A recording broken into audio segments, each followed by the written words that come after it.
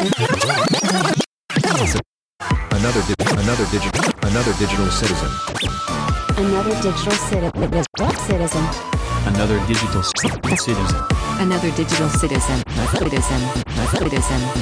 citizen. Hello, ladies and gentlemen, and welcome to another Digital Citizen. I am Fro, and with me I have Luke. Hi, Luke. Hi, Fro. Hi, everybody. How's it going? It is going okay. It's nice and early here in Norway. Oh, right. European daylight savings. We have daylight savings in America next weekend, or this weekend, I guess. So recording an hour earlier is nice. Is it weird? Nice. It meant that I had to shift some things around that I usually do, like, before the podcast, but it also meant that I actually slept. I sleep better when it's like winter daylight time. Huh. Really? I don't know why. Yeah, that's weird. I guess it doesn't really affect me too much, but like daylight savings time, I mean. Either way, like, I guess it affects me more when we lose an hour. What is this? Are we losing an hour or gaining an hour? I don't even remember. It's fall back, right? Fall back. Sure. I think that's how I always remembered it was. What is it? Spring forward, fall back. So, But I don't have anything non-digital. So I think I have one. Yeah, I have one clock that's like that doesn't automatically update itself. Yeah, and it's like an alarm clock I never use because I use the alarm clock on my phone like a normal person does. Like, I don't ever. I have an alarm clock. I don't use it as an alarm clock. It's just the clock at this point. Yeah. I even have a clock over my door, but I never remember to switch batteries, so it's always 4:45.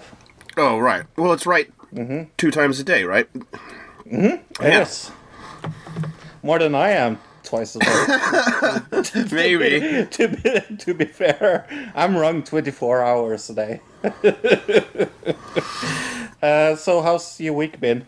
Fine. It was, pretty lazy, rainy week. We had a massive storm here. What did they call it? The bomb cyclone on the west coast, and then it hit the east coast. They called it something different.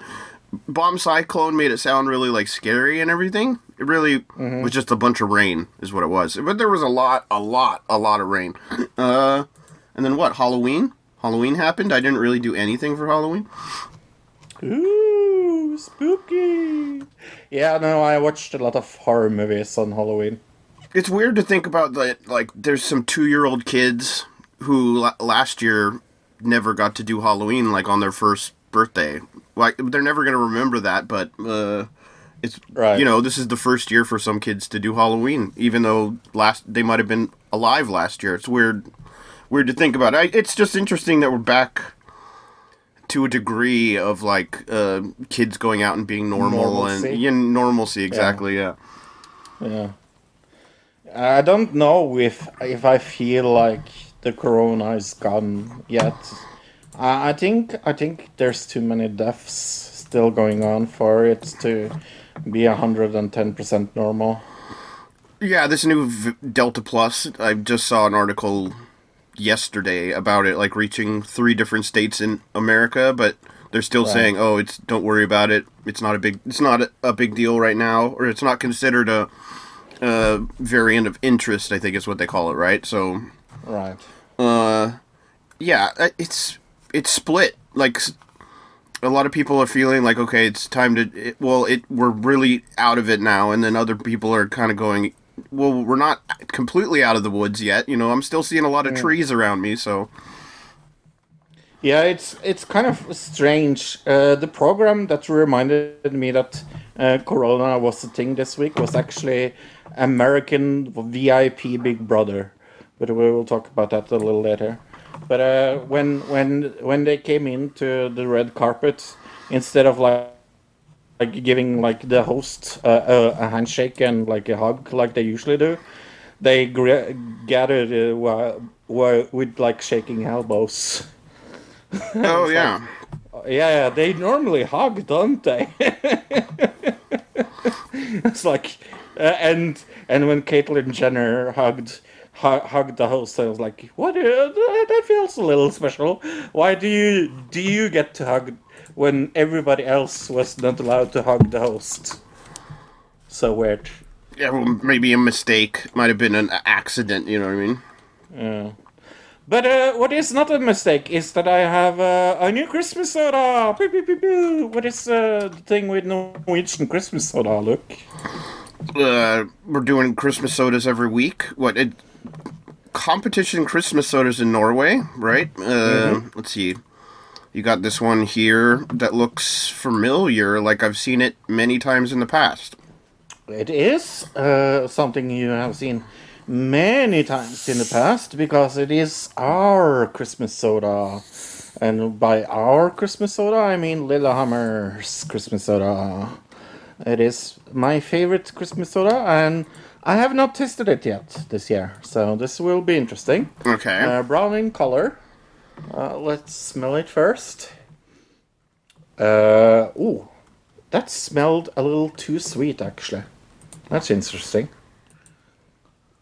Ooh, a good gulp. I'm a little disappointed.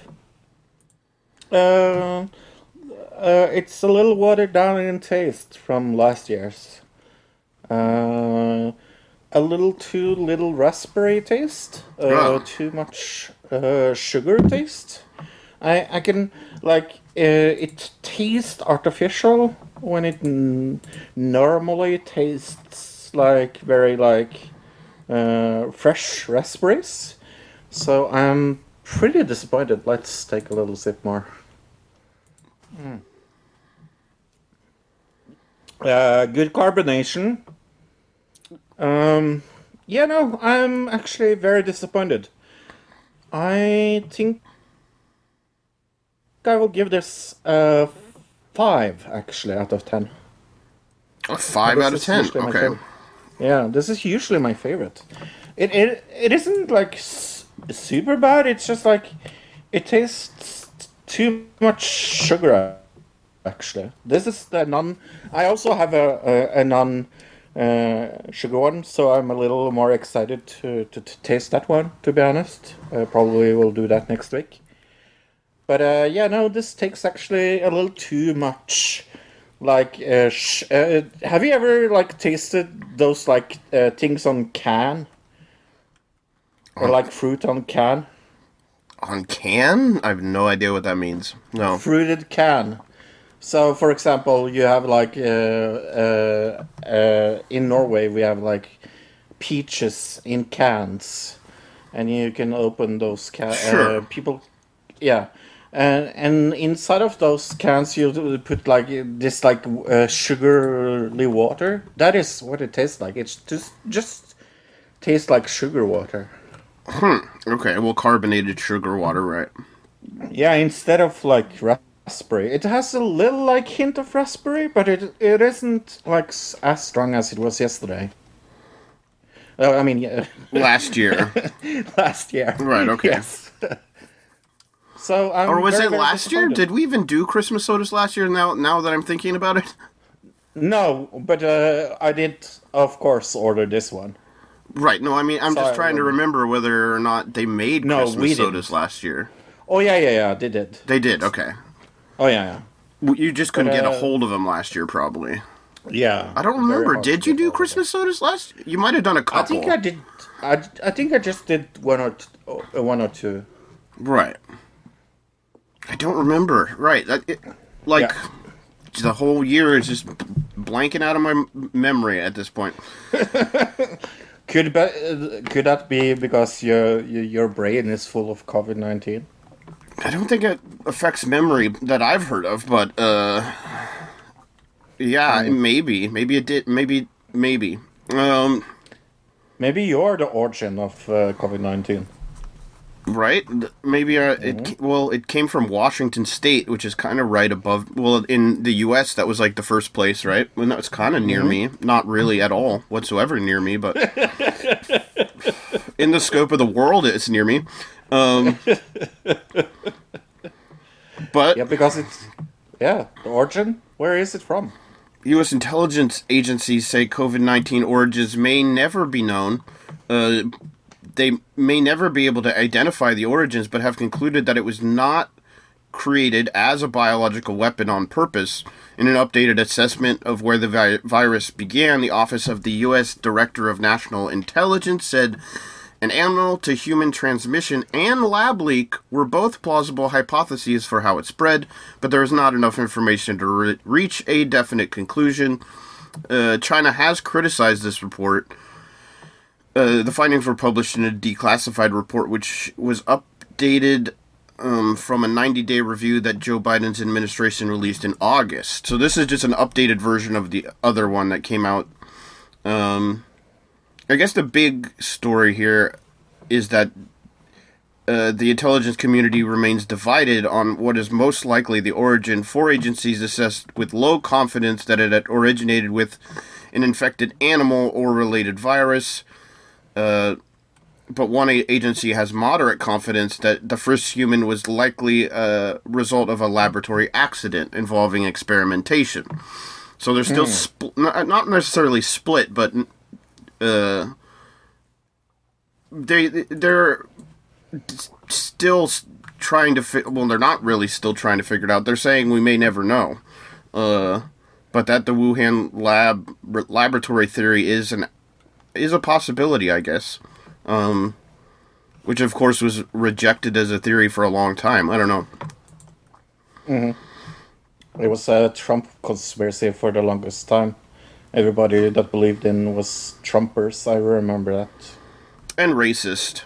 And racists, yes. Like if you that was if you believed the Wuhan lab theory, then you were a racist, which was the weirdest to me because I even mentioned that on the podcast at one point that like the eating bats in a wet market theory is actually inherently more racist than the Wuhan lab theory when you think about it. No. Of course not. Because you have to think of the bats. It's the bats you're racist against. Yeah. Is that or speciesist? I think it's speciesist. I mean, have you ever seen a white bat? No, but I bet there are albino bats. Right? There's got to be albino bat. I'm just going to look that up. I am sure there is. I have seen the albino polar bear, so... Oh my god, it's so adorable. Aw, I bet it is. Very, very cute. Everything that's white is cute, isn't it? Well, this picture of a white bat is not as cute. Some of them are adorable, and other bats look like totally ugly. Everybody listening to the podcast is like, is he serious? No, I'm not. Talking about assholes, Barclays, that I thought was a cigarette brand, CEO Jess Staley steps down over Epstein injury. Barclays boss Jess Staley. Not Stan. I want to say Stanley. Stanley, but it's Staley. Is shell-shocked and angry and upset at the conclusion of a probe into his links to Jeffrey Epstein, which has led to his sudden exit from the bank. Insiders close to Mr. Staley said he was surprised by the city regulators' findings. They have been investigating him for links to the dead financier. Barclays said that it had been made aware of the conclusions of the probe and Mr. Staley's intention to contest them. He insists that while Epstein was an important client of J.P. Morgan, where Mr. Staley worked for a number of years, and as such they were contacted regularly, their dealings were well within the grounds that could be considered professional. But the BBC understands that the regulators took the view that the volume and tone of the emails between the two suggested a much closer relationship than purely professional, but Barclays has stated that the report makes no findings that he saw or was aware of any of Epstein's crimes. I guess it says the board of Barclays clearly felt that there was a perceived disconnect between the accounts of the relationship between the two and what it would mean to an extended and distracted regulator. Wait, let me read that again. There was a disconnect between the counts of the relationships would mean an extended and distracted wrangle with the regulator. Okay, there's. I guess they're saying like he would have had to fight it, and he's choosing not to. Mr. Stanley had promised that he would be totally transparent about his relationship with Epstein. The board described itself as disappointed, but it accepted that it would not be possible for Staley to run the bank while being in an open dispute with the regulator. Okay, so he's disputing it, but I guess we're even after all this time of Epstein being dead, we're still seeing fallout from his life, really. You know what I mean? Like all these years later. I find it very interesting that this is a thing still. And I think it's also very good because it proves once and for all that when you're dancing something douchebag like this, you're not getting away with it. It also is known that Mr. Staley visited Little St. James Island, a retreat owned by Epstein in the U.S. Virgin Islands in 2015, months before taking the job that he currently had at Barclays. Months before that, he was hanging out with in 2015, which of course would have been after he had already been accused of convicted of being a sex offender. Mm-hmm. Right? Right. Yeah, and that is maybe what I don't understand with people that are like saying, "Oh, I didn't know." How could you not know if you had contact with him after he had been arrested and in court and had gone through all? Yeah, somehow none of them knew. It's just like it is impossible not to know, isn't it? Especially when you're dealing with like a business situation.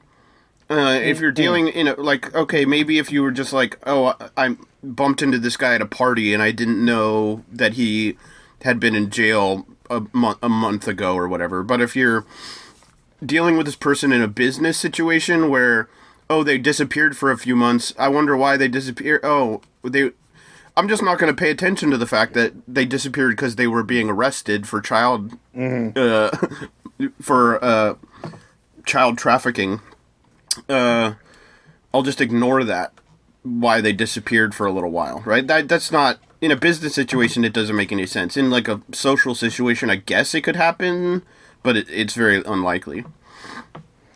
Is that also Prince Andrew's excuse of hanging out with Epstein? His I didn't know. His whole thing is getting very confusing as to what his excuse is. It is. It is. I knew, but I didn't care, but I wasn't there, but I was at the pizza place. Right, I wasn't there, I didn't know the guy, but I did know the guy, and I was there sometimes. Right. But it even gets more confusing this weekend. As he came out against his attacker, Prince Andrew attacks on Virginia Giuffre's character in an attempt to keep her sexual assault lawsuit against him thrown out may fail, British lawyers have said. Nah, do you think so, really? Having initially attempted to prevent the service of the suit, which alleges he sexually abused her when she was 17, the prince's lawyers went on offensive over the weekend in an attempt to get her claims dismissed.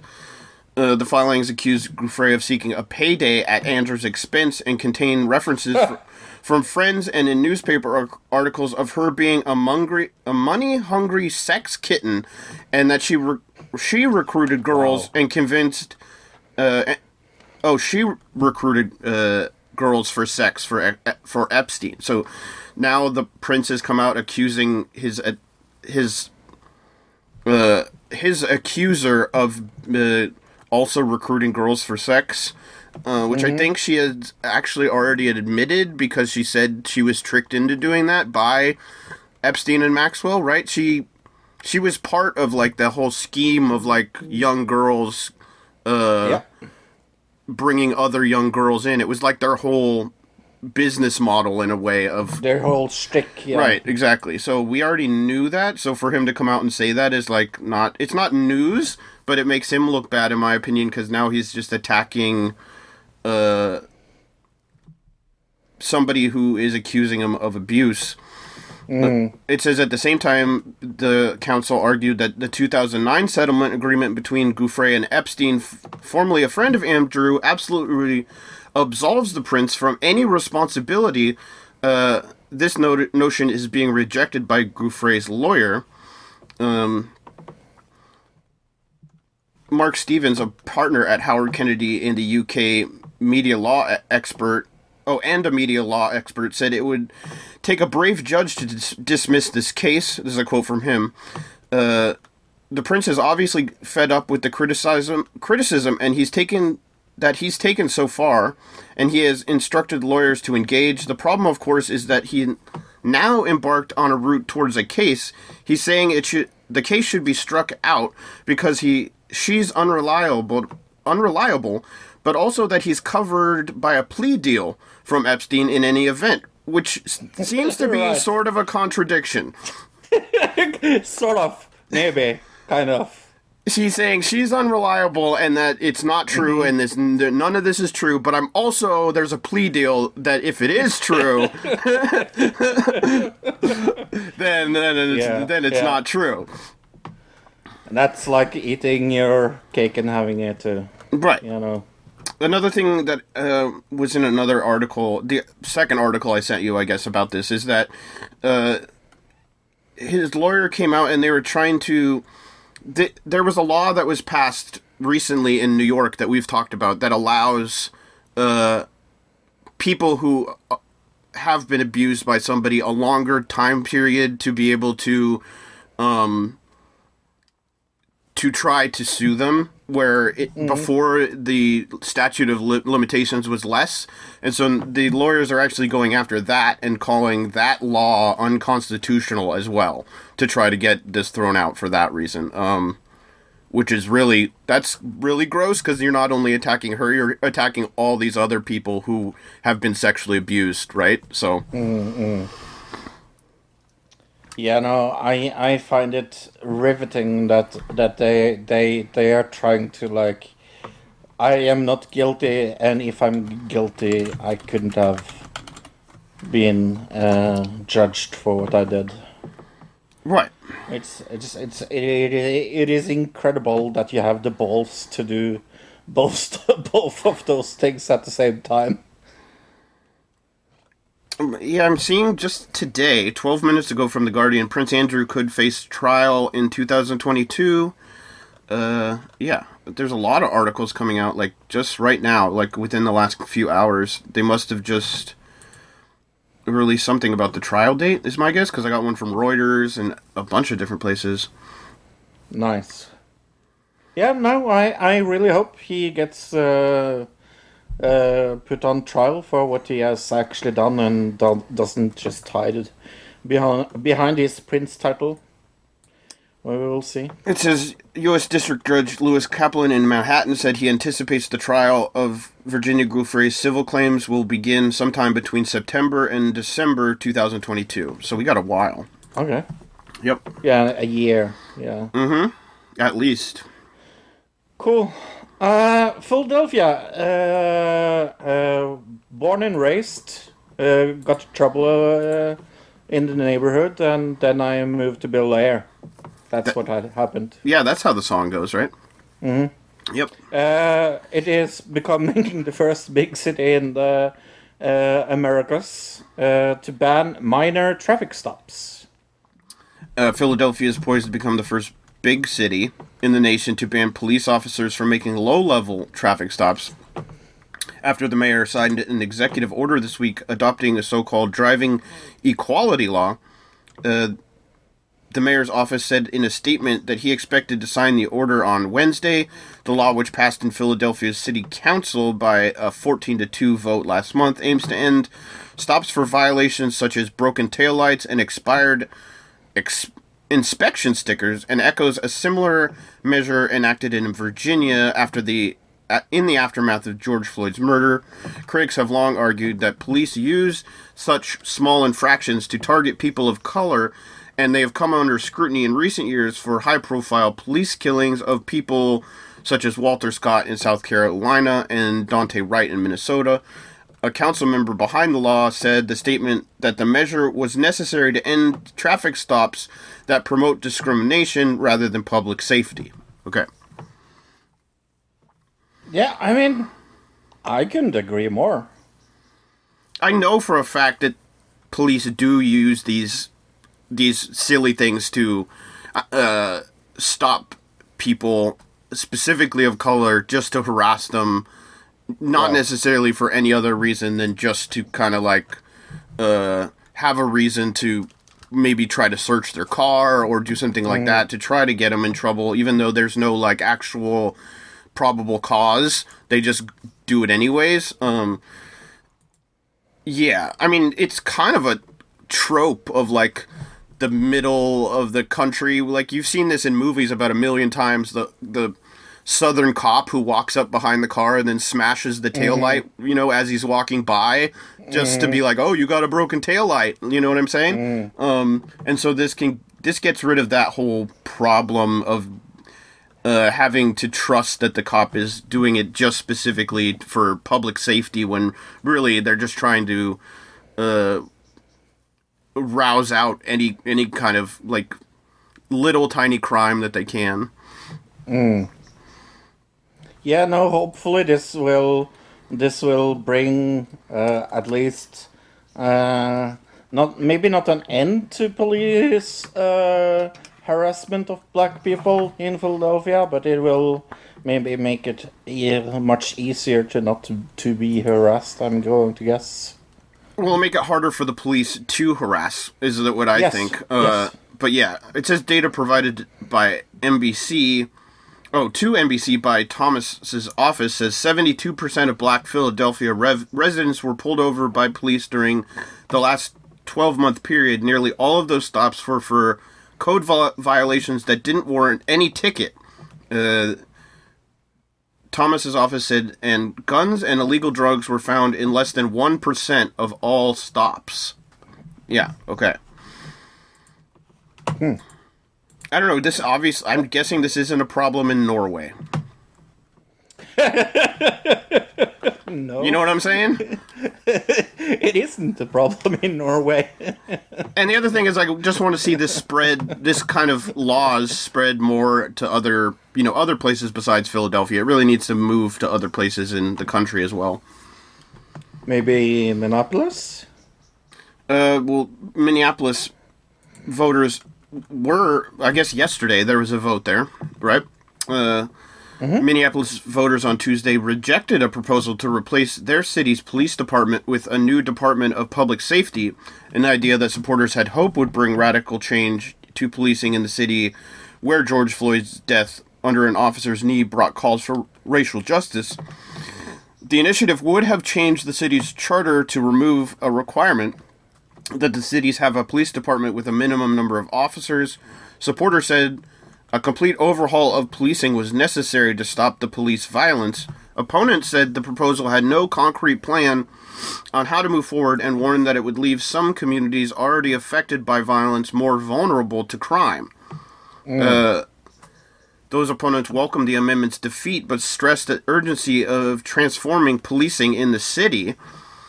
The ballots had its roots in the Abolish the Police movement that erupted after Floyd's killing in Minneapolis last year. The debate over racial justice in policing brought national attention to the vote on Tuesday, as well as a river of out-of-state money seeking to influence the outcome. Yeah, that's what I'm thinking. It's like maybe reforming the police wouldn't be such a bad idea, but that's me. Well, definitely. I mean, obviously, in this case, it's 100% needed. I think what was confused a lot in the situation was while the vote was happening, I was seeing what the news was kind of talking about as what they perceived as the vote, and a lot of them saying things like vote to abolish Minneapolis Police Department divides the community, plans to police Minneapolis, replace police in Minneapolis worries many residents. Like, these were the ways they were putting the articles were all titled like that. It never said, like, in those kind of articles, plan to take away the police and put in a different entity that is very similar to the police, right? So I think a lot of people were confused, maybe, or they thought that what they were voting for was completely just getting rid of all police, and that there would be nobody there, and you'd be left to your own devices if a criminal tried to accost you, right? Which is not actually the case. The whole plan here was to replace the police with a Department of Public Safety, and the reason for that was that then there would be oversight, which would be done by a council, instead of just being the police just looking at the mayor and the mayor deciding everything. The mayor and a council of locals, I think it said 13, that would be what decides what the police department does and does not do. So it would give a lot more ability for the community itself to decide, oh, is this good or is this bad, what the police are actually doing. So that is the biggest thing that got lost in this, is that they were fighting for police accountability more than just getting rid of the police. But I think that got lost in the shuffle. I don't know how you felt about how they portrayed this as the law itself. You know, I kind of feel the same thing like you, that they maybe didn't really understand what was going on. But I feel like this was a thing that should have gone through, because it would be then easier for people to come in contact with their community, and also a lawful community is a community that cares about each other, and caring is like it goes upon like a race and things like that. So I think it would be very nice if there was a community-based police. Right, and then the community, if it has a problem, can go to that council and say, hey, we have a problem, we need to do something about this, where obviously now they have to go out and protest, and like that's the only way for people to recognize that there's an issue, right? So let's take a right swing to something completely different. Elon Musk telling the UN chief that he will spend personally $6 billion to fight world hunger. Does this make Elon Musk an amazing person, or is this just pure PR? I think this is all just a troll, knowing Elon. Because the United Nations official said on Sunday that he's willing to consider On Sunday, he said that he's willing to consider a proposal from the United Nations official who said that a $6 million donation from one of the world's wealthiest people could help stop world hunger. Last week, Dave Beasley, the director of the UN World Food Program, told CNN that it was time for the ultra-wealthy to step up now on a one-time basis in order to help 42 million people that are literally going to die if we don't reach them. He specifically mentioned Musk and Amazon CEO Jeff Bezos as the two richest men in the world. On Sunday, Musk replied in a Twitter to a Twitter user who pointed out that $6 million would just be 2% of his entire net worth. Musk said that if the World Food Program could describe exactly how the donation would solve world hunger, he would sell Tesla stock right now and do it. Okay. In a follow-up tweet, Musk added that the UN's plan must include open source accounting so the public can see exactly how the money is being spent. Okay. And there's a back and forth kind of, because then Beasley responded to Musk a few hours later offering to be on the next flight to you and saying that the executive can throw me out if you don't like what I have to say. Okay. So, does this mean that he will end world hunger, question mark? I think what Musk was tweeting about, he was basically trying to say, oh, that would never solve world hunger, and you're not going to be able to prove it, so I'm not actually going to have to do this. I think he's trying to call him out, saying, oh, that wouldn't really do anything. But I don't think he realizes that even if it's not going to technically solve world hunger, quote-unquote, it is going to help a lot of people. So, at this point, it's going to make him look bad if he doesn't do it, right? Yeah. I mean, yeah. I don't know. I feel very split on this. I think he was trolling. Me personally. Think just Elon Musk saw this and was like, oh, I can say that I will give 6 billion as long as they prove it. They're never going to prove it. And then the leader said, well, we can prove it. But I kind of also agree with Musk that 6 billion will not solve world hunger. That seems a little far-fetched. I don't think the guy ever said that. I think Musk put that in his tweet and then kind of twisted it around saying, oh, that you want to solve world hunger. But the guy actually said on CNN, where's the quote? To help 42 million people who are literally going to die. To help. Okay. Right. So he's kind of twisting it around and trying to make it something that it isn't necessarily. It says here, if Musk were to sell $6 billion worth of Tesla shares to make the donation, it would be the largest known charitable donation he has ever made. I mean, that could help him in a way as well. I mean, people would be in awe of him then, wouldn't they? Yeah, he has, $300 billion? He would still be the richest man in the world, I think. Even if he gave away $6 billion, he would still be the richest man in the world, by the way. I don't think he's going to miss that $6 billion. And it says, Beasley also added that the $6 billion figure wouldn't solve world hunger, but will prevent global political instability, mass migration, and save 42 million people. Right. We will take 1% of that.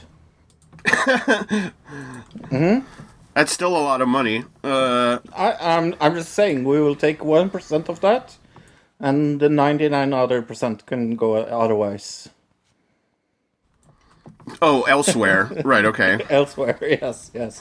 Is that okay? Yeah, that seems fine. I mean, I think there's probably people that need it more than we do, but... No. Us first. You have to think about yourself first, and then others look.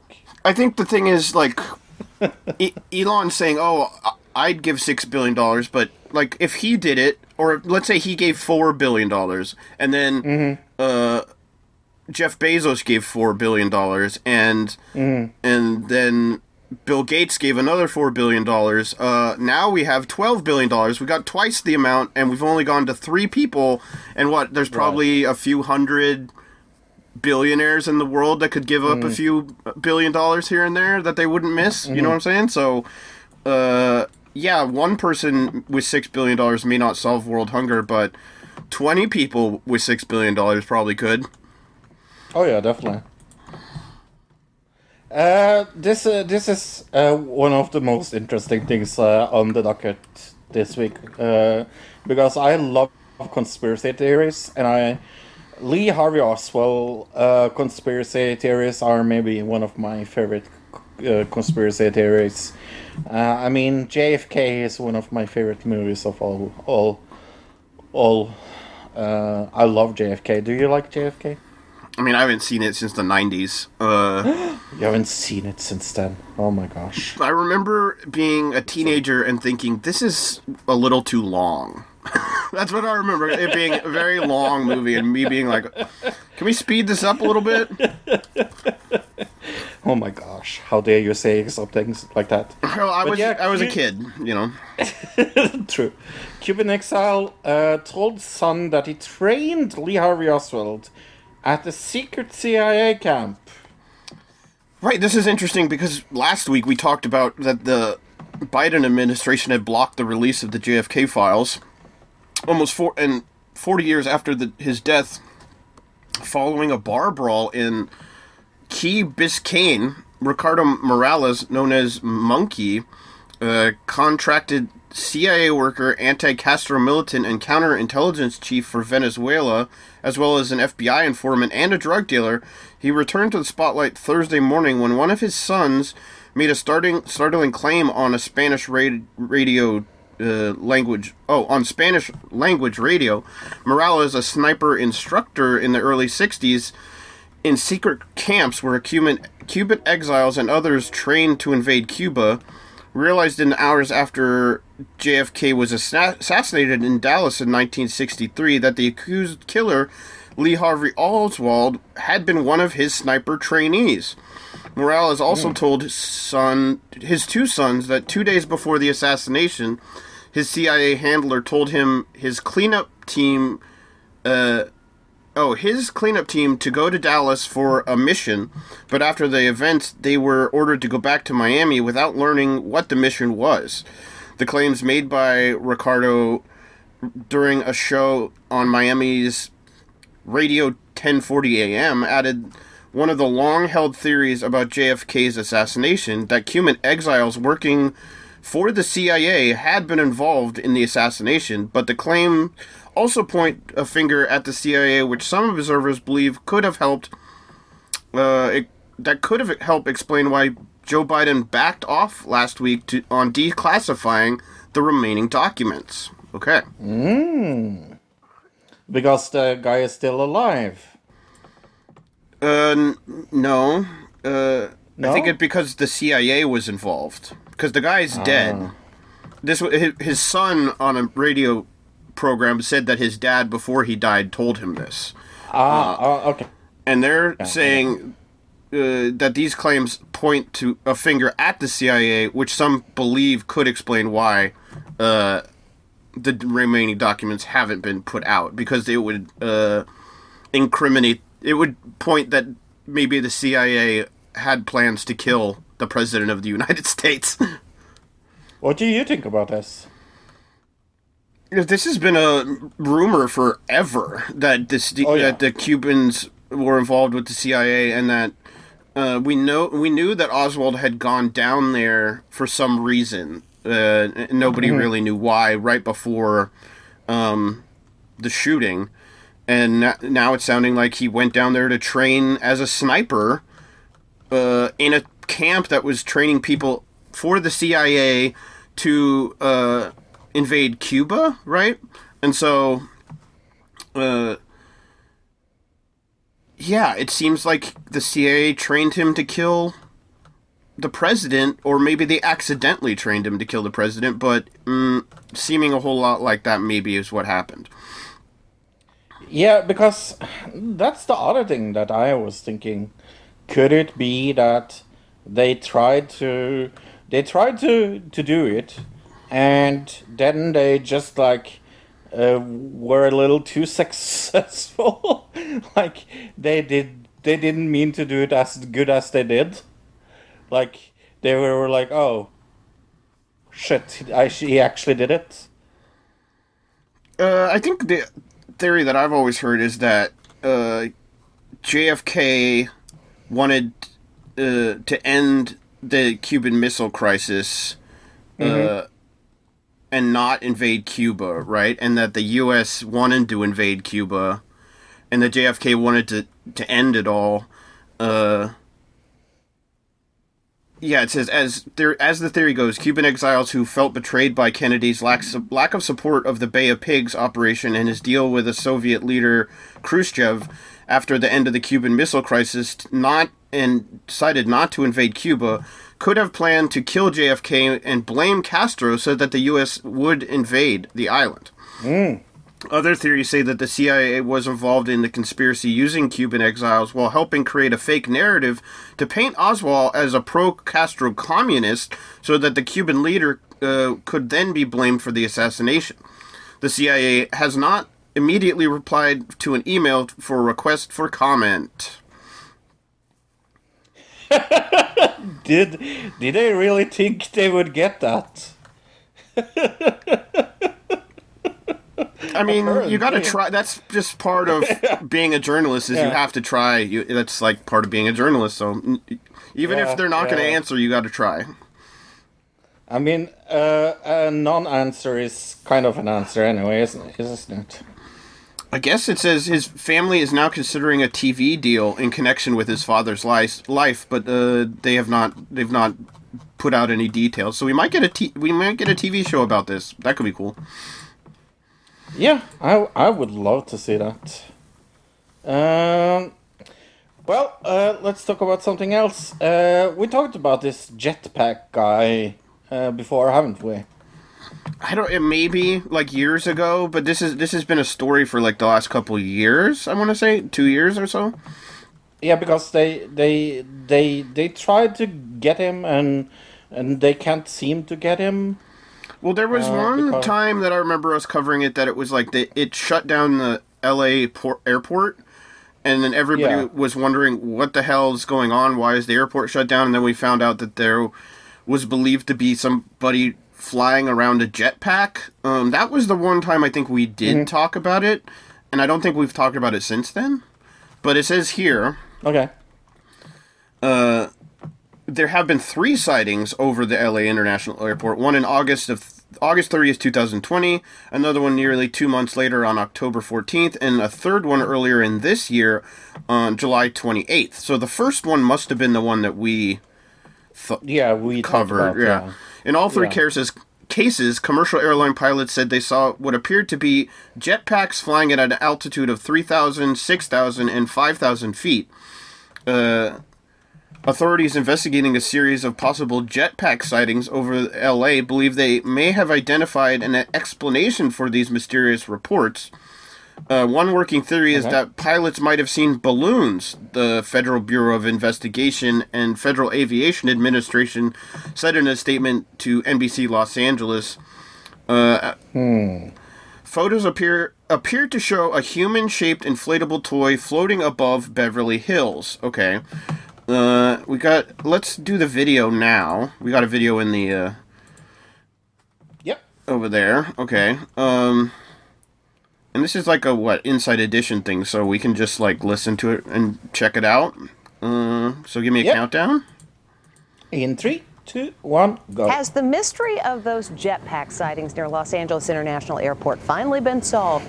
The FAA okay, we can see one of the videos of it. Pilots saw in the sky. Jim Murray has it does details. Look like a person just floating there.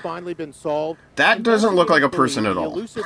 No, that looks like a drone. Or an alien. Like the head's way too big to be a person. Balloon. We just passed a guy in a jet. Oh. Use caution. There was a Jetman reported just north of Gate C. A Jetman? But this just released video from an LAPD helicopter appears to show what the mysterious object in the sky really is. A Jack Skellington balloon. A Jack Skellington balloon, okay. Before Christmas. Yeah. But that only explains one of the 3. You know what I'm saying? Theory is that pilots might have seen balloons.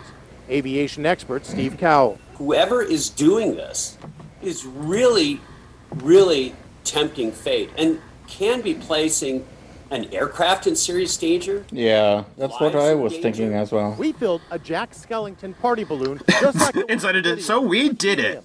We went right over to the LA International Airport. And we did it. Just to see if we could. We should have been thrown in jail. $30. If I don't keep this tied down, it would fly thousands of feet into the air. Oh, is that how balloons filled with helium work? Thanks, Inside Edition, for explaining how balloons with helium work. Was shot by a flight instructor in 2020. There's a lot of 3-year-olds. There's a lot of 3-year-olds out there watching Inside Edition. Now with this new video, it appears the mystery has been solved. Yeah, I guess so. I mean, it could be one explanation. Right, like I said, there's 3 different, 3 separate sightings. Are they saying every one of those was a Jack Skellington balloon, or that it was different kind? Like, the one guy seemed to suggest that somebody was doing it on purpose, right? Right. So is somebody like buying up Jack Skellington balloons just to fuck with the airline people? Fuck with the airline people? I don't necessarily think that's it, but maybe. I mean, people have weird hobbies. Yeah, and they're just like, I'll do it today. Like, it seems pretty random. Also, it's not like, you know what I mean? Yeah. And why wasn't it on Halloween? It would be perfect on Halloween. October 14th is close, I guess, but not exactly Halloween, no. No. Hey, look, are you tired of Christmas already? Not really. Me neither. But Trond definitely is. This is Trond, but Trond tells the truth. I don't like Christmas anymore. I don't know where it stopped, when it started, or anything. I just don't like Christmas anymore. I don't give a fuck about it. I like things sometimes if it's special, but today, in society, it came before Halloween. Yeah, all the glitter and stash and talking and bullshit. Even my playlist on Spotify had fucking Christmas music now. I love Norah Jones.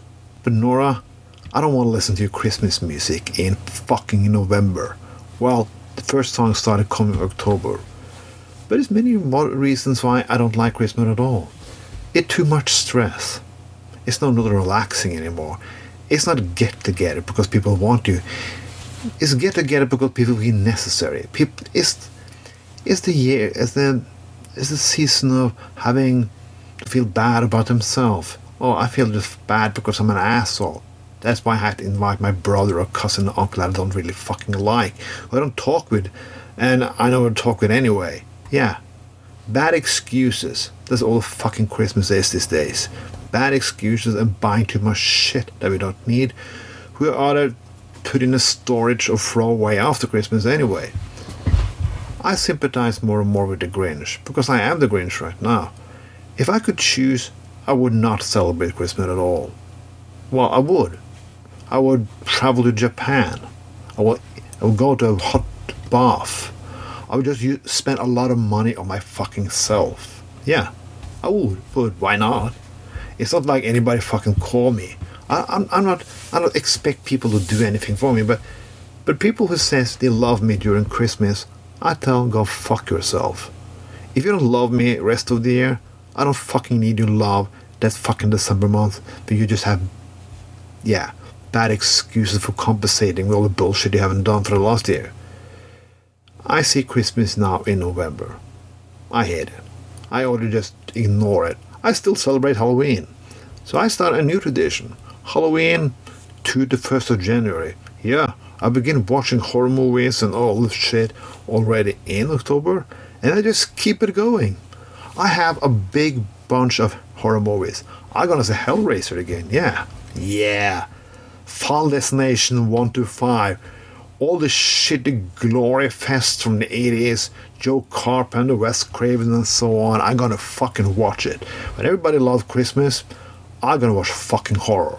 Well, there are some good horror movies to Christmas. The Finnish movie, Rare Export, a Finnish movie, horror movie about Santa Clauses. Well, it's fucking funny. It's hilarious. You have to see it. Even if Finnish is not your fucking language, it's something called subtitle, and your brains don't get hurt by that. But I think it would be better if people just stop giving a fuck about Christmas. Well, I thought that last year, find your own Christmas traditions. So why people don't stop traveling to the family? Stop inviting your fucking family if you don't care about them anyway. Invite a bunch of friends and go out on the town. Get yourself fucking wasted. Smoke yourself fucking high. Yeah, celebrate yourself, celebrate love, have a fucking gangbanging in swingers club or something.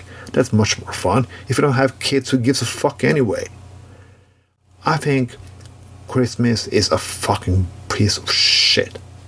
It has been fun since I was a fucking teenager. Everything I was fun with Christmas because everybody gives you alcohol. That's the best thing about Christmas. And yeah, okay, I must admit it. Some of the food can also be good. But I'd rather eat pizza and sushi during Christmas too, because nothing is special anymore. Nothing is. When you start a celebration in September who has the final destination in December, well, it's not special anymore. It's just things you're gonna buy things. Buy. Consume. And make false promises, have false expectation, and get disappointed and find out that love is a fucking piece of shit anyway. Yeah, that's fucking Christmas. Go fuck Christmas. Fuck Christmas, fuck Hanukkah, fuck whatever you call it, fucking shit day, the 24th or 25th, 5th of December. Enjoy yourself. Drink, have fucking fun, and stay with the people you really love. Not the people you expected to love. And if you're sending your Christmas card you haven't heard from 1 year, just send a picture of a middle finger back. This was Tron with Tron Tells the Truth. Fuck Christmas and have a nice day. Thank you to Ron for telling the truth, even though you're wrong. I'm not tired of Christmas. Thank you, Tron. I think the idea of Christmas being way too stressful to a degree is actually a thing. And here in America, we're having like these supply shortages or whatever, and it's even stressing people out more because they're like, "Oh, am I going to be able to get my Christmas presents on time? I need to do everything." I feel stressed out, and it's like 2 months away from Christmas. So I have 2 Christmas presents to think of: to my dad and his girlfriend. To my dad, I got beep, and to his girlfriend, I got beep. I have my gifts planned out, but I haven't bought them yet, and that's what's stressing me out. It's like I know what I want to get people, but yeah. I bought them a long time ago. Okay, television round. Let's talk about Big Brother, since I talked about it in the beginning. Big Brother VIP. Did you see this? No. I saw the thing for it. I haven't watched it yet. Okay, cool. Meghan Markle's brother is in it. That was like the big story coming out of the whole thing, and it's like, really? Do we really care about Meghan Markle's brother? I don't care. Caitlyn Jenner is there. Omarosa was there. That's maybe who you would know. Then there's a lot of Australian celebrities that I didn't know. Wasn't Omarosa in Big Brother already once? She was in the UK, yeah. Oh, she was in the UK That's what I'm thinking of. Okay, right. Mm-hmm. She was there pretty long as well, if I don't remember incorrectly. I don't remember at all. There was somebody that was like, they went in and then went right out. Yeah. Oh no, that was Kirstie Alley. Remember Kirstie? Kirstie Alley was that was a silly ass moment in Big Brother history. Yeah, but yeah, Caitlyn also was in Big Brother. So. Oh, okay. And she's still in there? Yeah. Okay, cool. But yeah, Bernard Curry, no clue who that is. Donnie Hughes, never heard of any of. Donnie Hughes. The name sounds familiar, but it also sounds like Donahue, like the news guy Donahue. Josh Carroll, Luke Tolkien, never heard of. Matt Cooper, never heard of. Yeah, but it was fun to see both Omarosa and Caitlyn there. All right. Let's see. Oh, Legends of the Hidden Temple. I think you saw that last week, right? I did, yeah. I think they're doing 2 episodes per week because there's already 4 episodes out, so they must be doing 2 per week. I don't know if you mentioned this last week, but this isn't a kids show. It isn't. That's one of the reasons why I hate it as much as I do. Why isn't it a kid show? Why is it adults acting like they're children? Like, at least if it was going to be an adult show, have the adults act like normal human beings, not like they're little children. Like, they're like, I love purple dinosaurs! And I'm like, you're 40. Why are you... Yeah. You know what I'm saying? I know what you're saying because I've seen this shit. Well, when I was getting into it, I was just assuming, it's going to be Legends of the Hidden Temple, just like the original Nickelodeon version of that. But nope. I guess in a way, marketing-wise, right, if I can stretch my brain into thinking, okay, the people who watched Legends of the Hidden Temple when they were kids are now grown up, right? And so the people who originally watched it maybe want to see a version of it with people their own age. Okay, so maybe I could stretch far enough in my brain to be like, on a marketing perspective, I could see how that would work, right? But when you think about things like Fuller House or... Girl Meets World, these things where they rebooted shows from the 90s and then made them for a family audience, so the adult and the kid could watch it. That isn't this. This is just like, it's basically Survivor without any strategy, right? Yeah, and it's bad. And I don't think kids would like it. I think it's something that only is targeted towards more of an adult audience. Not even a college-age audience would like this. This is like something... Specifically, only I think adults who watched the original would like, or would be focused towards, not like. But the host is bad. The animation bits they do in between are like very cheaply. It's not even animation. It's just like still images moving back and forth. Yeah, the whole thing is just not well put together. One of the things I also didn't like is that it's outside, which doesn't feel... It makes it not feel as much like the original show. Overall, I don't know. I give this a 3.5. Oh, you're way too nice. Yeah, no, for me, you ruined my childhood by doing this show. It's like, why are you doing this? There's absolutely no reason to do it. If you should do it again, like looks at, do it with fucking kids. Don't pretend it's like a kid show. My only thought is that in 2021 or 2020, whenever they made this show, maybe nowadays having children do those kind of physical things, that there's a lot of maybe insurance issues to deal with, where with adults you can have them sign off a lot easier. I don't know, maybe that has something to do with it, but I saw Lula Rich about LuLaRoe. Never ever heard of this. No. It's how is it? How's the first name spelled? Lula? Lula? Yeah, Lula Rich. Okay. It is about LuLaRoe. Okay. But there was a marketing channel. It is still owned by 2 Mormons, of course. It's owned by 2 Mormons, where they sold clothing to people, and they made a pyramid scheme out of it. This is about the creation of this pyramid scheme, how everybody got tricked into it, how it was actually more of a cult than a pyramid scheme. And yeah, it is extremely interesting. 4 episodes. I think it's on HBO Max, if I'm not completely wrong. But yeah, I loved it because I have never ever heard about this, and this is a part of American history that I didn't know about, so I'm going to give it 8.5. I've never heard of that company ever, so yeah. Mm-hmm. Lula Rich is all one word, apparently, by the way, for people looking it up. Where should I go next? Maradona? Did you see Maradona? I didn't. About the soccer player, depending on where you're from. Very famous, Argentinian? Argentinian, I think that's how. Yes. Soccer player. I think he was considered like one of the best in the world at one point. He was the best. Oh yeah, he was the best of the world at one time. I mean, that's always debatable, you know, people, whatever, but yeah. Not really. No, you don't think? In this case? No. Right, okay. In this case, I actually think it's pretty...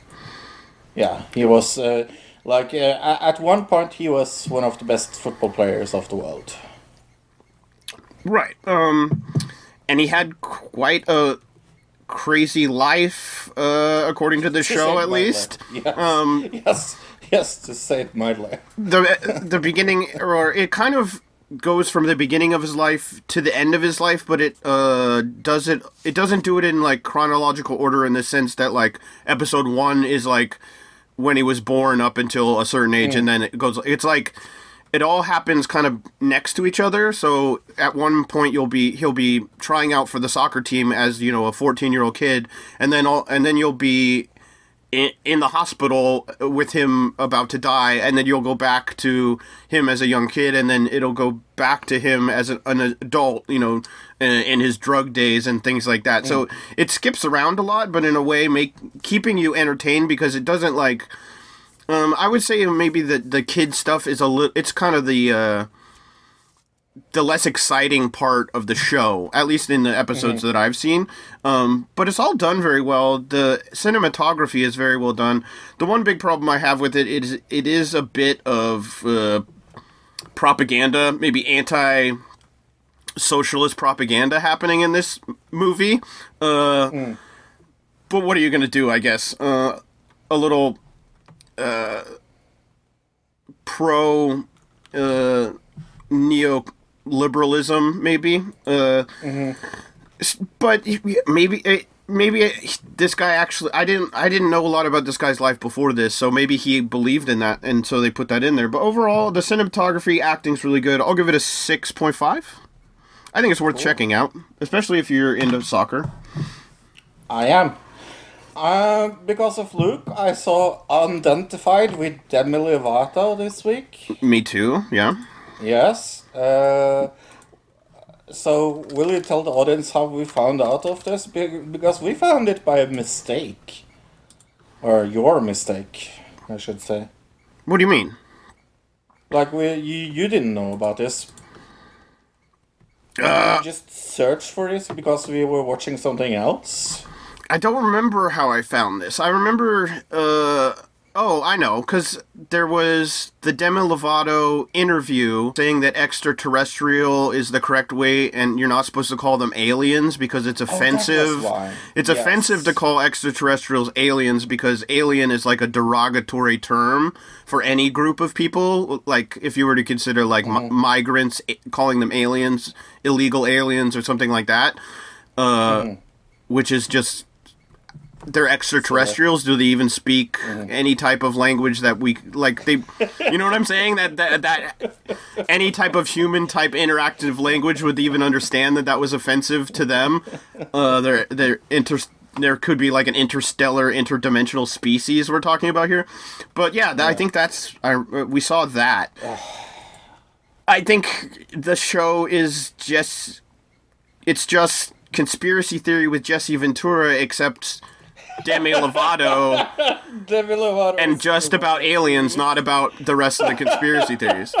Like, the show itself is even structured the same way that old Jesse Ventura show was, and I got super vibes from that, and I was kind of thinking, like, if this same show was made with somebody who wasn't Demi Lovato, let's say, let's go extreme, let's say the show, but Ben Shapiro, people would be up in arms about, like, this show is evil, it's promoting conspiracy theories and everything else, and then I'm thinking again back to, like, what, the show about Middle Earth, and now we have this other Peacock and NBC show about aliens, and you're allowed to talk about conspiracy theories if you're NBC, but if you're on YouTube, banned, you know what I mean? Yeah.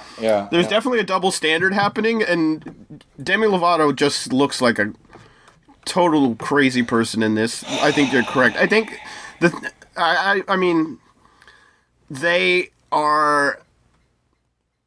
I think they are buying into it. I should say. Oh yeah. I don't think they are there to sell something, but that doesn't excuse them. I just think that what they are saying in the show is so outrageous. I also think it's all a lie. Like, the one part that made me convinced it was a lie was the scene where she gets, what do you call it? Hypnotized. Where they get hypnotized. Right, where they get hypnotized. That was clearly fake. Am I wrong? Mm-hmm. Like, nope. The way they were responding, it just didn't sound like somebody who was hypnotized. Yep. They seem like, not, asleep, or not groggy, or... too aware of their surroundings. Right, there you go. Yeah, it all seemed fake to me. Yep. So I think the whole thing is just a big joke. I don't think they take it seriously at all, and are just pretending to take it seriously. Which then to take it out into the regular like interview world and talk about your own experiences with aliens and stuff like that, it's kind of strange. Mm-hmm. It feels very dishonest and very... What is the word I'm looking for? Unsincere. Yeah, cash grab. Yes, cash grab. That's a good... people will watch an alien show, so I'm going to pretend that I believe in aliens, even though all I'm doing is just making a TV show. Right. And that guy, that is maybe the worst thing about the show. Like, he's... atrocious. He's supposed to be according to the episode 1 when they first start out. He's the non-believer. He's the skeptic of the group. But by the end of episode 1, he's sitting there going, "Oh wow, wow, yeah, wow." It took what, like 1 day for him not to be a skeptic anymore. Yeah, that's one of the things that I think is proves that it's fake. It's his reactions to the things. Just like I feel over it. I know that a lot of the people that they're dealing with is they're professionals who are trying to make a buck. They're getting on this TV show because they're trying to sell something. But I somehow end up feeling bad for them because it feels like this group of people, the three of them, are almost making fun of these alien investigators or spiritual people or hypnotists or whatever else.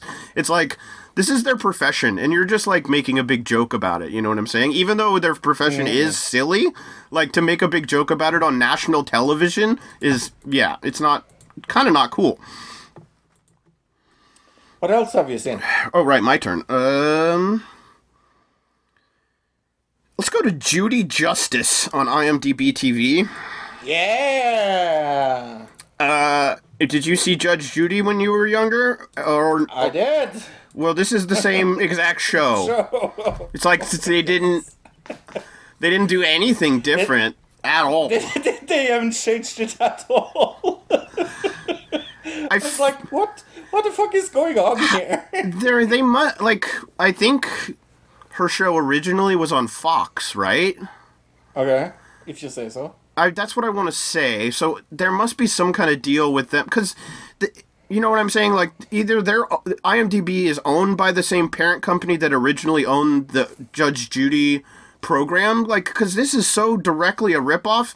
I feel like if there weren't some kind of like deal that they would be able to sue them for directly ripping off the TV show. It's so exactly the same. Like right down to the bailiff and everything. Like it's all exactly the same. I don't like her. I did for a long time. I kind of like her kind of take no bullshit attitude. I do like that. But this felt very...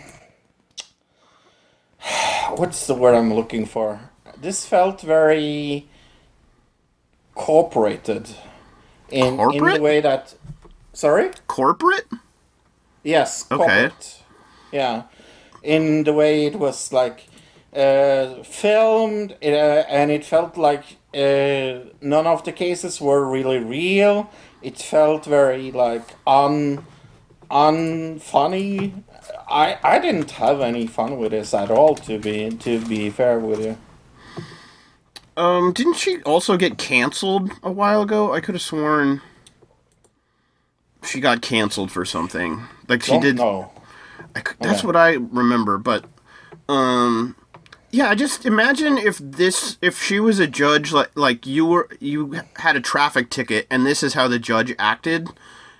How, like, this is the most unprofessional judge ever, you know what I'm saying? Like, in real life, if this was a real courtroom, yeah, I don't know. I feel like she's always kind of been that very mean-spirited judge, but at certain times it's like, you don't have to be that mean. That's unnecessary. Right. You're just being mean for, like, just to be mean at that point. At certain points, right. And it felt very like they kind of... They spiced up her meanness by 12%. I think her other show is better in quality. I just felt like this was not as good either. I didn't have any fun with this. I gave this actually a 2. Yeah, it was not fun. I'd give it I'll give it a 2 as well. I think you're right. They should have done something to make it a little more original. A show that I know I recommended you is Show Trial on BBC. Oh, yeah, I didn't see. I gotta write that down. Yes, it's a crime miniseries.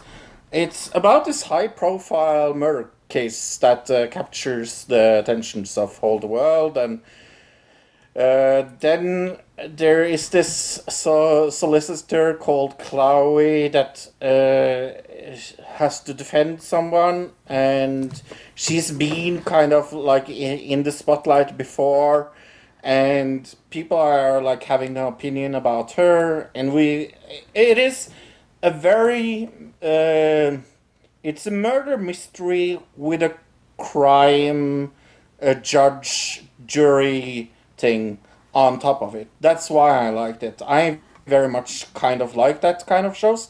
I'm not 110% sure if you're going to love it as much as I did, but I have very much fun with this. There was very like the acting in this was very fun.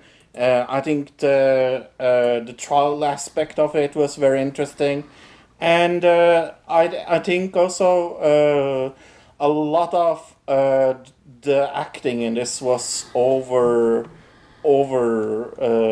good. It was very like cool and very very very good done in my kind of from my point of view. I'm going to give it 8.5 actually. Oh, okay. I'll have to check it out. So I'm seeing Judith Sheindlin was a real judge, but she is not acting as one on her show. It says, Judge Judy's decisions are, however, legally binding because both plaintiff and defendant sign a contract beforehand that prevents them from renegotiating the ruling after it has been completed. Being an arbiter allows her to operate without as many regulations as if she was in a legal courtroom. So I guess that's why she can probably be so mean to people. Yeah, that makes sense. Right, okay. Let's see, what did I see? I saw Colin in Black and White on Netflix. Yeah. Me too. I enjoyed the show. I liked the... I did not think I was going to like it as much as I did, yeah. I thought maybe it was going to be a little preachy. Yeah. Right? But they did it in a way where they go from him... It's like a story of Colin Kaepernick's life from when he was younger.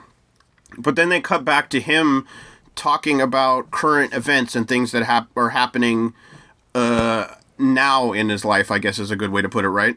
And you go back and forth between him as a child and him kind of discussing how that moment in his life kind of led up to him being the man he is today. Is that the best way to kind of describe the show? Yeah. Yeah, it's moving. I have a feeling like during certain parts where I'm like, okay, that probably is a little embellished. I doubt that really happened in somebody's life, that kind of thing. But that's true for any kind of show like this. Overall, I give it a 7. I gave it a 7.5. I have the same feeling as you that there are things that are in this show that I feel like is a little like that shouldn't be there. But all in all, this was very much less preachy than I thought it was going to be. I went into this thinking it would be very like, kneeling, this is why I knelt in front of the flag and things like that, and only talking about racism. So I was pleasantly surprised by the quality of the acting and everything in this. Very, very good show. Yeah, I mean, the section where it's him where it's him as a child almost feels sitcom-esque in a way, but like, how do I describe this? But put inside of a documentary format, kind of. Like a sitcom put inside of, yeah, there you go, yeah. Yeah, no, and I do think that, like you said, I'm very surprised that this was as good as it was, to be honest. I thought this was going to be very, very preachy. What else did I see? Let's talk about Question Everything, I guess. Okay. This is with Will Anderson, Jan Fran, and it's like it's a comedy talk show from Australia, I think. I never heard of many of those people. Very, very, very funny, but I don't think you will like it. It's very like Last Week Tonight, just Australian. But I will give it a 6. I saw Winter House on, what was this on? Bravo. I didn't know reality show. Yeah, it's what? It's Jersey Shore, it's Geordie Shore, it's that kind of show. They put a bunch of attractive, generally single. I guess in this one there's a couple of people who are couple, but get them all drunk and they all make out and do whatever. This first episode was so cringy. There's one point in this where like, okay, in these shows usually it's like, okay, they get super wasted and everything. They go out to the club and they get so drunk they can barely like get out of the cab when they get back to the house. You know what I'm saying? Then they stuff their face with something like that. In this one episode, only the one guy gets super wasted, and it seems like everybody else is just like, let's just avoid our friend. He's super wasted, right? They don't help. They're such terrible people. They don't like try to help him or like be like, hey, here's some water, or here, you know what I'm saying? Like, maybe you should cool it down on the drinking. They're just like, he's so gone, and they're like, all right, let's take shots. It's like they clearly do not care about his well-being whatsoever. It's kind of weird to see. I guess there was a show in 2017 and maybe up till 2019 that was called Summer House. And then the pandemic... Never seen an episode of that. I mean, I'd never even heard of it. The pandemic happened. I think they didn't do one, that year. And then they came back this year with something called Winter House. So instead of it being during the summer, they're like at a ski lodge kind of thing.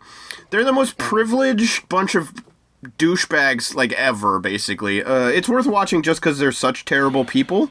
So overall, this will probably get a 3. I also give it a 2.5. This is awful humans doing awful things. There's something totally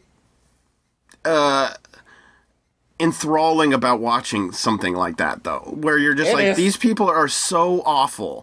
Like, they're all... The one guy who... The reason he gets so drunk is because he didn't get the room he wanted.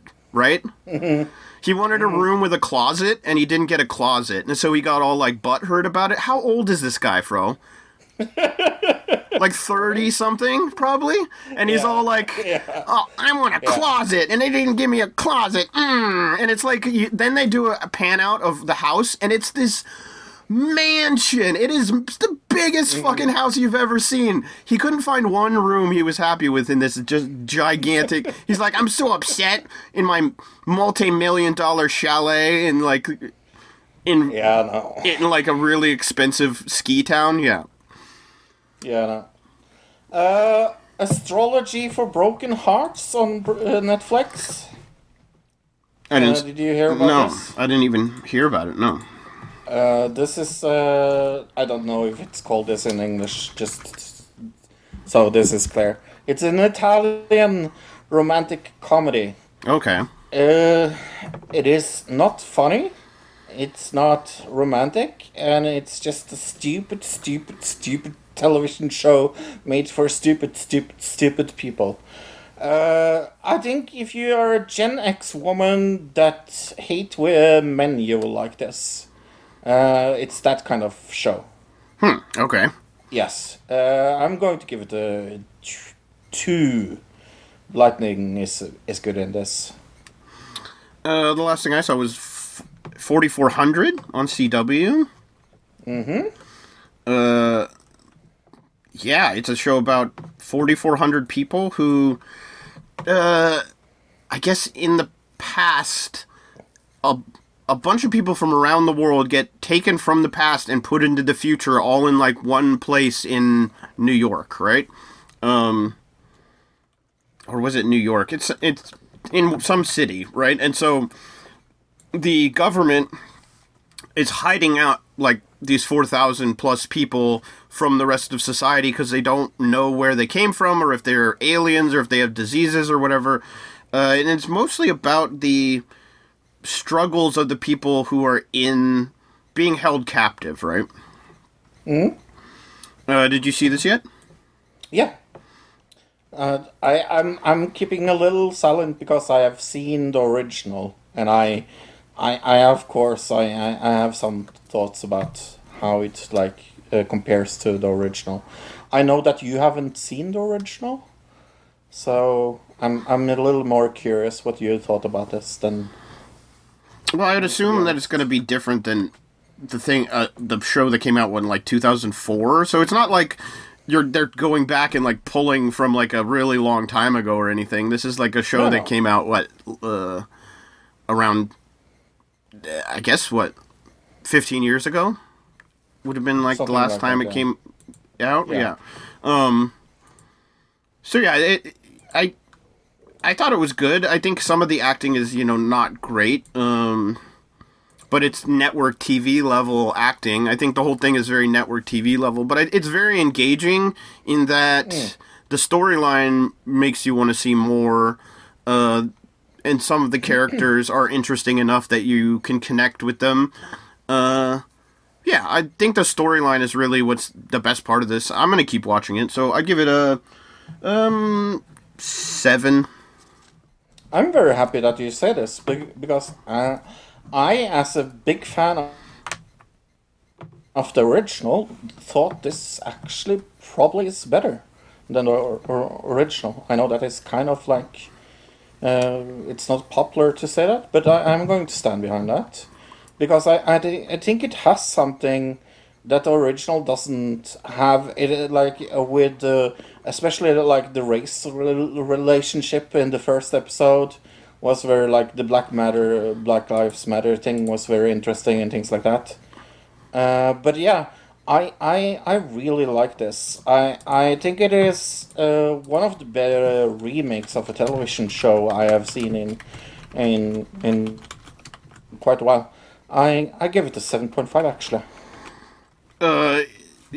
Yeah, the one part that was interesting is like I think in the first episode, I guess the part that really like I guess grabbed me is when they actually figure out like, oh, what year is this, and they all kind of start talking. Like that's the part where you go, okay, this is really I get what they're going for here, and the dynamic is really interesting, at least to a point. Yeah. Cool. So the other last thing we saw, I guess, Inside Job episode 2, Clone Gunman. When an expensive blunder forces budget cuts at Cognito Inc., JR orders Regan and Brett to decide which one of their co-workers needs to be fired. This was such a funny episode. Really, really, really interesting, really, really fun. I had a blast. Yeah, I thought it's strange because I'm kind of used to this animation style, and in this we get this like JFK blob person, and animation almost kind of changes style to a degree when they do the monster bit, I guess. It's almost like they brought in somebody else just to do the creepy monster stuff. It's very strange, like, to see the two side by side, but it works somehow. It worked very well, yeah. The jokes aren't getting, like, I thought maybe, conspiracy theory joke would get old, but I guess we're only in the second episode, and it seems like they haven't run it seems like you can't go too much longer with this joke. Like, I think one season's probably good for this show, but so far I'm really enjoying it, so I'll give it this one I'll give it 6.5. I will give it a 7. I didn't think this is a little less funnier than the first episode, but not much. Luke, are you living in the meta? Apparently, we're all going to pretty soon. Well, all of you on Facebook, that is. But we're all going to be. It's all going to be like that movie, that robot movie, where people are just flying around in chairs and they can just like. WALL-E? Yeah, WALL-E. WALL-E, yes. WALL-E. That's going to be us, like, in 10 years anyway, so it doesn't really matter. And that's basically what the metaverse that Facebook wants to build is, right? It's like an AR, altered reality kind of, like, glasses thing where you sit down and you can kind of be in an office, you could work from home but still be in the office, or you could, that kind of thing. Your computer is basically around you. Your whole room can be your monitor, which that's always kind of what I wanted more than some kind of VR. VR is fine, but I think AR has always kind of been the future of certain computing technology, because you're limited in VR to like this thing that's like strapped to your head. You know what I mean? Where in AR you can kind of build a space, which I think that's cool, but at the same time, it's terrifying to be coming from Facebook. What is most scary is that video. I mean, that video, I don't understand. Why did they give it to him to like represent this? Because like it was so like out of emotions and everything. It's like, hello, I'm a robot. I'm going to show you everything is nice in the meta universe. That's Zuckerberg. I think the bigger question is, I think the name Mark Zuckerberg has like a connotation of it with it now, right? That people see as negative, and that he's become just a meme. But he was a meme for a while, and now he's being looked at as almost an evil figure. Definitely, maybe not as evil as people look at Jeff Bezos, because people look at him like he's an actual supervillain. But Mark Zuckerberg is getting to that level of like supervillain-esque character, right? So to put him in a commercial is just a bad move by them, like, because people see him as like some kind of villain. Why wouldn't you just bring in a PR person, or you know what I'm saying? Like, there's, and especially people's argument of why they're changing the name. A lot of them are saying it's for a PR move, so that to get away from a lot of the bad things that are happening, with leaks and everything, all the investigations going on with Facebook and everything else, the Russian disinformation, quote unquote, all that. it would seem like they would want to distance themselves from Zuckerberg if that was the case. So it almost makes me think, okay, maybe they didn't do this for that reason as much as we thought they did. I don't know. Does that make sense?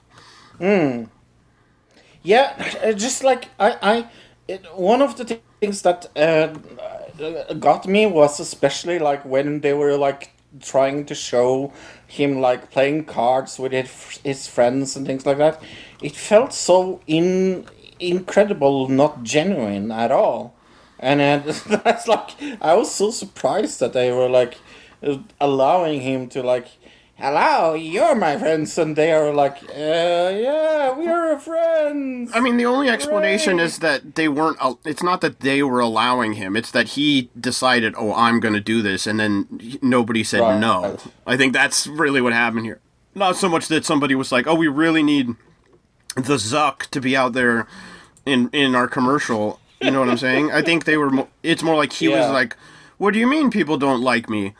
I'm not robotic and insincere feeling at all. I definitely am very well adjusted to being around a lot of people. I am a human. I promise. Am human, and I definitely smoke meats. So, yep. Mm-hmm. Yeah, no, it's that Hulk, and here's the funny name with the Facebook name as well. It's like the whole commercial felt very meta, and that is maybe the most funny thing about it. Yeah, and like we said last week, or whenever we first originally talked about the metaverse, it's like, this is all just gonna turn into a shit show so quickly, because, just because of the fact of how VR chat is now, it's going to end up being that same terrible place very soon. I mean, and considering it's Facebook, a lot of the people that are on, it's going to end up being like all this racist shit, and like, oh my god, it's going to be bad. Well, talking about racist shit, actor on Parks and Recreation and CSI vandalized George Floyd's statue in New York. That is pretty racist. Michael Beals, who uses his stage name Mika Femia, Mika Femia, was arrested on criminal mischief charges Monday. The NYPD's hate crime unit confirmed on Twitter surveillance video captured the 37-year-old splashing paint on the face and the face and base of a statue honoring George Floyd in Manhattan's Union Square Park on October 3rd, according to police. In the video, he then rides away on a skateboard. Floyd, 46, died in police custody in 2020. Yeah. This guy's... I looked him up. Yeah. Go ahead. And I didn't realize I had seen him before. Oh, yeah, me too. Yeah, when you see his face, you go, oh, that guy. I've seen him in Things. He's one of those people that you're like, oh, I've seen him in Things. Yeah, I guess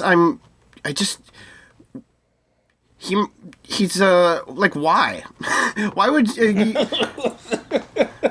Good question. It's not like... because you're a racist asshole? Well, I guess because you're a racist asshole, obviously, but it's just so out of like, if it was a big protest or something, and he was a person in a group of people, and he's like, I'm gonna splash this statue with paint, but just to be like, wake up one morning and be like, maybe you've finished half a can of paint because you were painting your kitchen, and you're like, you know what, I got this little bit of paint left, maybe I should go down to the park and spread some painting. Yeah, and be a racist, right? Like, who wakes up in the morning and decides that that's what they want to do? That's just... Or the other option is that even worse option is he's riding his skateboard through the park and he sees that and he's like, you know what, I'm going to go to Home Depot. I'm going to go out of my way to like go to Lowe's and pick up a thing of paint just so I can ride back there. And yeah, there's no good way that this makes sense in any way. Yeah, no, he's just a racist douche, and I hope he gets a very, very, very big fine. Yeah, I wouldn't. Well, if they're saying they can consider this a hate crime, he's going to jail if that's the case. So, Nice. Audible, audibletrial.com/ADC, audibletrial.com/ADC. Go over there if you want to get a free trial and a free book, and you can cancel anytime, and you get to keep your free book, or maybe you want an audio podcast or something else. They also have that. They've got a bunch of random audio things that you can listen to when you're working or when you're driving or when you're at the DMV. Any of those places you can use Audible. Can you? Can you use it at the DMV? Yeah, the annoying thing about being at the DMV and having like headphones in, is they try to yell out your number or whatever. But usually they have that big board that the number switches, and you go, "Oh, okay, that was my number." So yes, you can do it at the DMV. Let's go into some movie news. The old Alec Baldwin saga doesn't want to quit, that's for sure. Yeah, I mean, there's a lot of stuff that needs to be investigated here. Alec Baldwin was handed what was described as a safe cold gun on the set of Rust, but the prop gun contained live rounds when it was fired, according to details of the police investigation. The assistant director who handed Baldwin the prop gun did not know it contained live rounds. The affidavit by the Santa Fe Sheriff's Department said, Baldwin said on Friday that he was in shock over the accidental shooting as reports emerged of the walkouts on the Rust set earlier in the week. What I heard, I don't know if you heard this, is that the person who's the gun handler, like the person who's the firearms specialist that was on set in a previous movie had shot herself in the foot. Wow. And that people already knew she was known for not having, not being safe, I guess. Right. That's what I heard, at least. That's alleged. Let's see, what else is happening with Rust and the shooting from? Yeah, the Rust Armor's attorneys suggest that the sabotage may have led to the fatal on-set shooting. That's speculation, obviously, but the attorney is very speculative. Yeah. For the armor on the movie set, where the actor was fatally where actor Alec Baldwin fatally shot a cinematographer, said they believe someone might have been trying to sabotage the set by putting live rounds in a box of dummy ammunition. The attorney for the Rust Armor, Hannah Gutierrez-Reed, Jason Bowles, said, "How did a live round get on set, and who put that live round on set?" He asked the NBC Today show. There was a box of dummy rounds labeled dummy. We don't know whether the live round came from that box. We're assuming someone put the live round into that box. Yeah. Why are you assuming that? Well, why? What? What evidence do you have? I've heard conflicting things. I've heard that there was a whole box of live rounds on set. Right. Why was there live rounds at all on set? And then I guess what they're saying is one of those live rounds ended up mixed in with the dummy rounds, and that's what happened, and that they think somebody did it on purpose. That's what sabotage, I assume, mean. Sabotaging a movie set, you could, I don't know, put a magnet next to the camera. That's sabotaging a movie set. Having somebody be shot is not necessarily. That's like way beyond sabotage. That's evil. Yeah, that is per definition evil. Maybe they were planning to do a Halloween prank. I hope not. That's a terrible prank. I know what we're going to do. I have this very, very funny joke. Oh, what is it, Steve? Let's put live rounds instead of dummy rounds. Haha, Steve, that's so funny, Steve. Yeah. Oh my gosh, don't give YouTubers any ideas, or TikTok kids. That's true.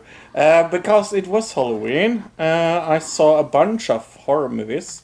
And thanks to Netflix, so I've been on Netflix many times this week. And they were like, oh, see, nobody sleeps in the woods tonight, too. And I was like, I haven't seen Nobody Sleeps in the original one. Okay. Yeah. So I saw Nobody Sleeps in the Woods Tonight 1 and 2. All right. A Polish horror movie. Oh my gosh, Pauly Shore. And Sorry? This Pauly Shore from this year? No, Polish horror. Oh, movie. Polish horror. I heard Pauly Shore. No, Polish horror. Okay. Yes, not the same. But very different, actually. Sorry. That is totally what it sounded. It definitely sounded like Pauly Shore to me. I don't know. Maybe I'm hearing things. Polish horror movie. Yes. The first one is okay, I guess. 4 out of 5. The second one was worse, 3 out of 5. But yeah, at least I saw them both. Then I saw Grotesco. This is a Swedish group that has set this play on hold about about death, more or less. Like everything is like sketches about death. Very, very funny. Very, very humorous. Okay. I will give it a 8. That is something new I saw this week. Then I saw Army of Thieves. Did you see this? Yeah. I watched it last night. Yeah. What did you think about it? I mean, it was pretty fun. It was, kind of a standard action, heist movie where the goal of these robbers in this movie, this Army of Thieves, their goal is to break into the 3 most unbreakable safes in these different banks around the world. We have our main character who's the safe cracker, I guess. And he also was the safe cracker is in Army of the Dead, so there is a link because this is a prequel. Yeah, at the very end, you kind of connect back to the next movie, right? Is that what? Right? They even kind of do the same exact scene, which that was a very cool part of it. I kind of knew that was gonna happen. Well, not that was gonna happen, but that's how it was connected.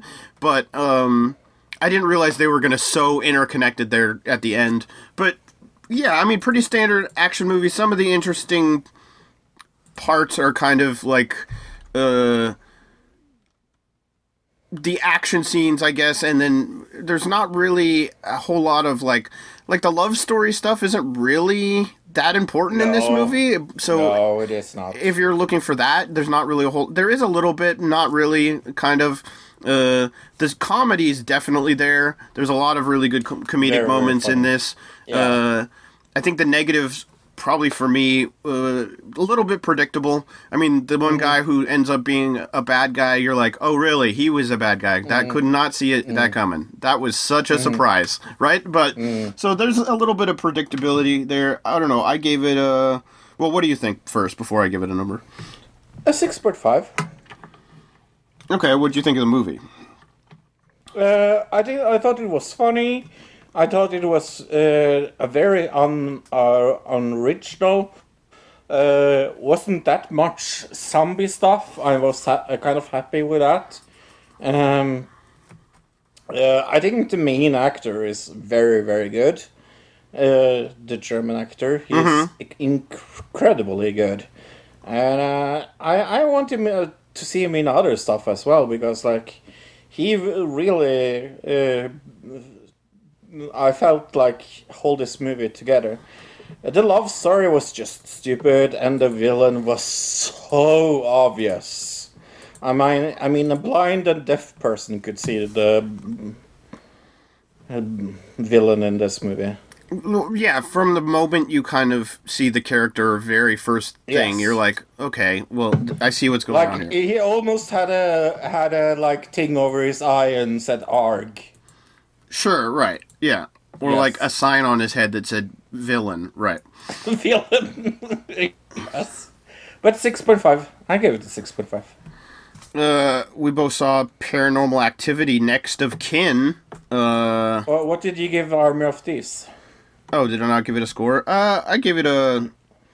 I think it was actually better than the other one, than the first one. I'm gonna probably go, a 7.5? Yeah.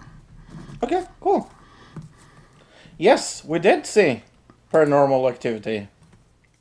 Paranormal Activity: Next of Kin is a movie that is nothing to do with any Paranormal Activity movie, as far as we can tell. I mean, maybe we're wrong if somebody wants to correct us. We didn't see a single connection. Oh, did you? I checked it. Yeah, and they officially say that this is in the Paranormal Activity universe, not a part of the series. How is it part of the universe but not part of the series? That doesn't even make sense. Right? I agree, but that's what I said. Okay. Sure. I guess like in a Cloverfield kind of way, connected to like some of the where like they're not connected at all, but they're in like the same kind of like time period or some shit. I don't know. Yeah, when you think about those Cloverfield movies, they're all disconnected also, aren't they? Yeah, I don't know. That was the one big negative of this, though, was that it felt like they had a movie script and they maybe even had another title for this film, and then we're just like, people will probably watch another Paranormal Activity movie right at Halloween, so we'll just slap that name on it. I mean, I wouldn't be surprised if the original title of this movie was just Next of Kin, and then they just threw Paranormal Activity in front of that and was like, that's good, people will watch this. But, I mean, as a movie, I thought it was fine. What did you think? Yeah, totally fine. Very fun, found footage horror thing. Really like that the Amish is evil in this movie.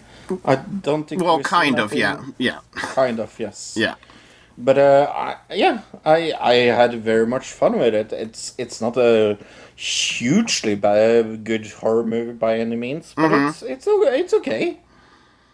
Yeah, I thought it was probably a 5.5.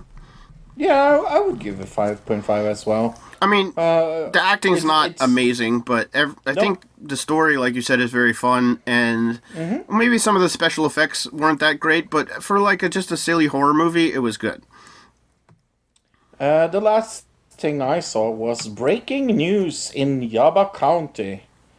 This is a comedy comedy film with Allison Janney, most known maybe for being the press secretary in the White House, or the West Wing, sorry. Oh, the West Wing, okay.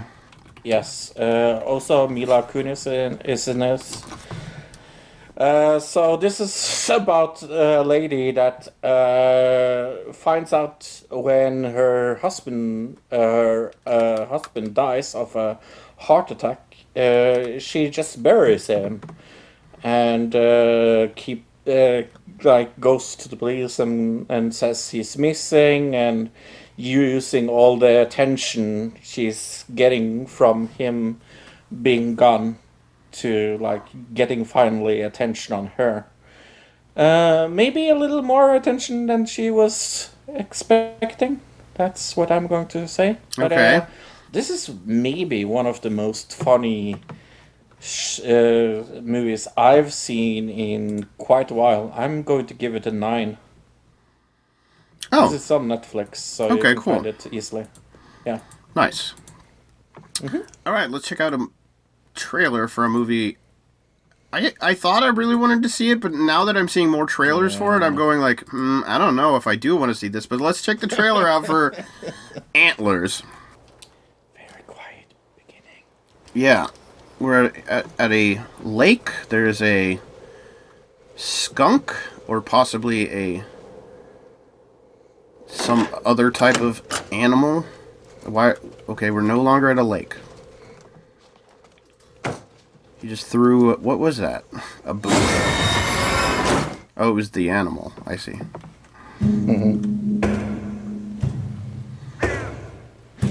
like her.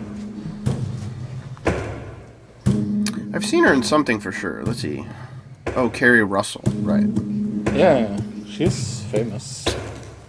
From Guillermo del Toro.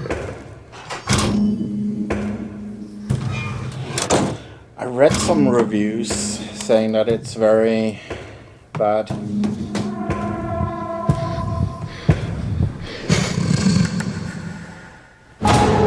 It's kind of interesting because it is one of those horror movies that I was most looking forward to see last year.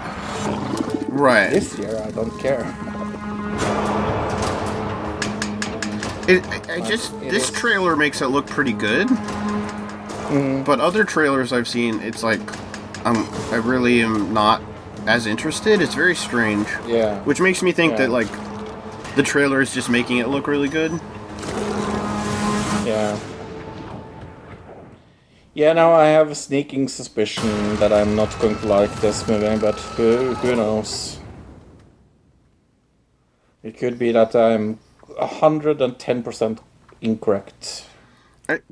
I mean, it looks creepy enough from that I'm interested. It's just other things I've seen about it make me think maybe that it's a little bit cheesy, so... But look, what is this Oscar-nominated movie all about? A small-town Oregon teacher and her brother, the local sheriff, discover that a young student is harboring a dangerous secret with with frightening consequences. 6.4 out of 10 on IMDb, 60% on Rotten Tomatoes, 58% on Metacritic, and 79% of Google users liked it. The scores aren't that bad, to be honest. No, I agree. Miranda Pana says, "This is by far the worst horror movie ever. Too much screen time on unnecessary details. Movie was slow in the beginning and had to rush to the ending, leaving many things unfinished. I can't tell you what's the worst, the CGI or the bad acting. Don't waste your time watching this. Watch anything else, literally anything else. Anyone that says this movie is the slightest bit decent is lying." Poor acting, aside from the kids, and poor directing. How this movie even made in the theaters is beyond me. I wouldn't even recommend watching this film unless you want to waste your time. Movie made absolutely no sense. Wish I could put a 0 stars. It's sad, honestly. Aww. I went to the Facebook. 1 million out of 10 would recommend. The best storyline and execution of a thriller horror in many years. I cried, I laughed, I jumped. It was brilliant. Says Kate. Katie Moretti says, "Great movie, suspenseful, well done, highly recommend." But Devin Anderson says, "Release the movie already. The movie theaters are going bankrupt, and you're too stubborn to put it out on streaming services also." So we're still getting complaints about that from people. They're like, still like, we get it. Just put the movie out on both. I think that's what everybody wants, is just for the production studios to just realize, okay, people just want to watch movies at home, and we've gone past the point of no return with that, I think, during COVID times. I don't know. Yeah, I agree. Danny G on Google said, "One of the great 5 stars, but you will like the ending. One of the greatest horror movies ever, which is saying a lot because horror movies can be corny in this area. Flawless storytelling from beginning to end. My only complaint would be that the end, and I was hoping for another murder spree, but Guillermo does what he does best and leaves us in suspense. Anyone that thinks any difference has 0 in taste and thinks Jack and Jill is the greatest comedy ever made." Of course. So people that doesn't like this movie likes Jack and Jill. There's a 1-to-1 correlation, Fro. You didn't know that? Mm-hmm. I didn't know that. It's been studied. It's been studied. Okay. There are studies that prove that 1-to-1. Another movie that came out, A Mouthful of Air. Best-selling children's author who writes about unlocking childhood fears has yet to unlock her own. After the birth of her second child, things get dark for her as a dark secret from her past comes rushing forward. 7.3 out of 10 on IMDb, 65% on Rotten Tomatoes, 3 out of 5 on IndieWire, and 73% of Google users liked it. It's got, let's see, nobody I know in it. Okay. Well, this movie that is now you're going to know people in it because Anya Taylor-Joy is in it.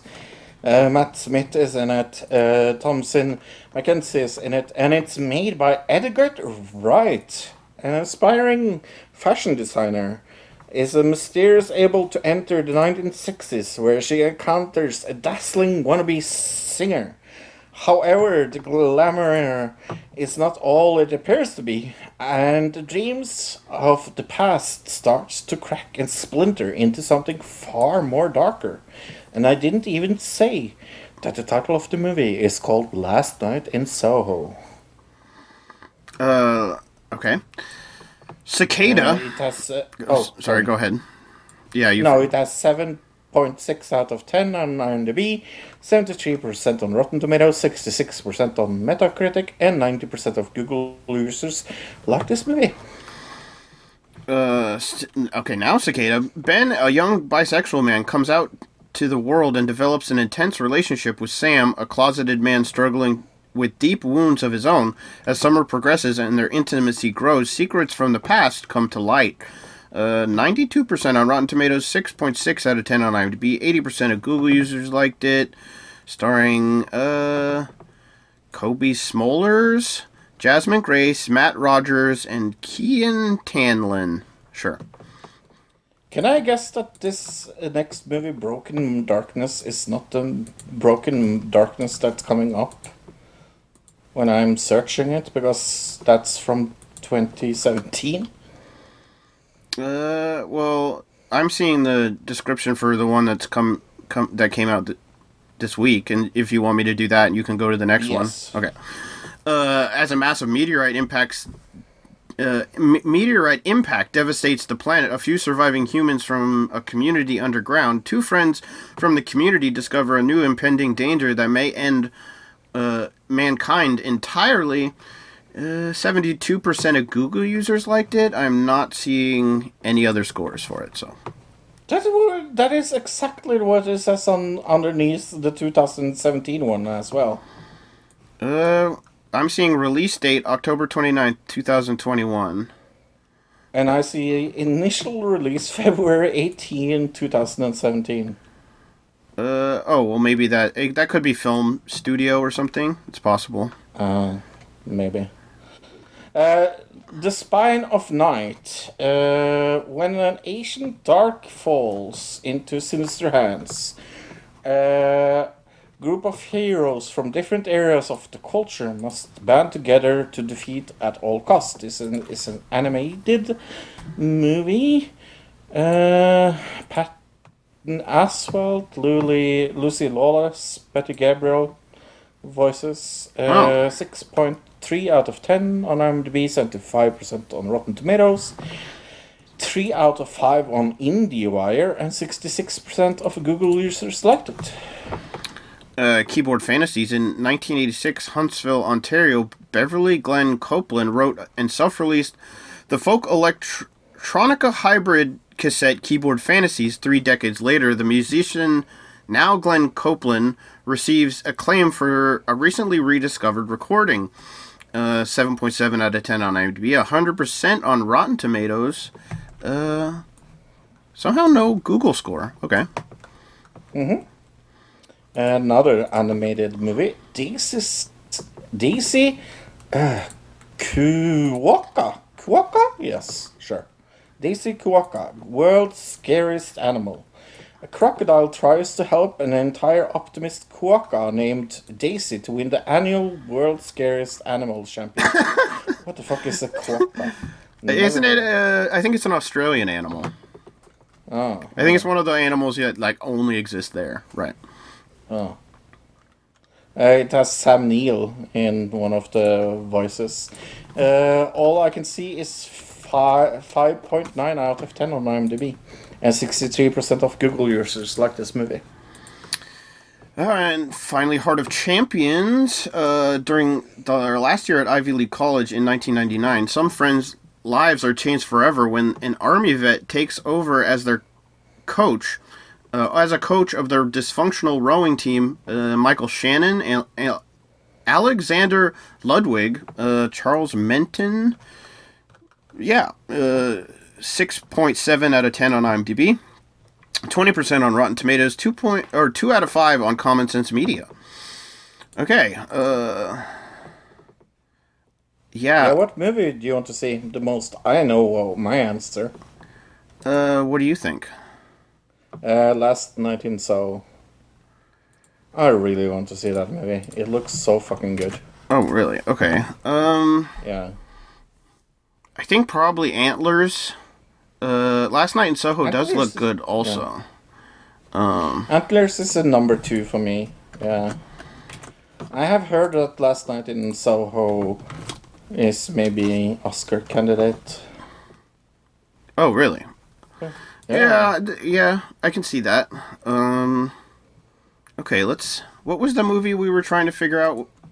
Broken Darkness. Let's figure out what's going on with that. Broken Darkness, yeah. And you do coming next week, and I'll figure out. Sure. Next week, we will talk news of the week, TV and movies of the week.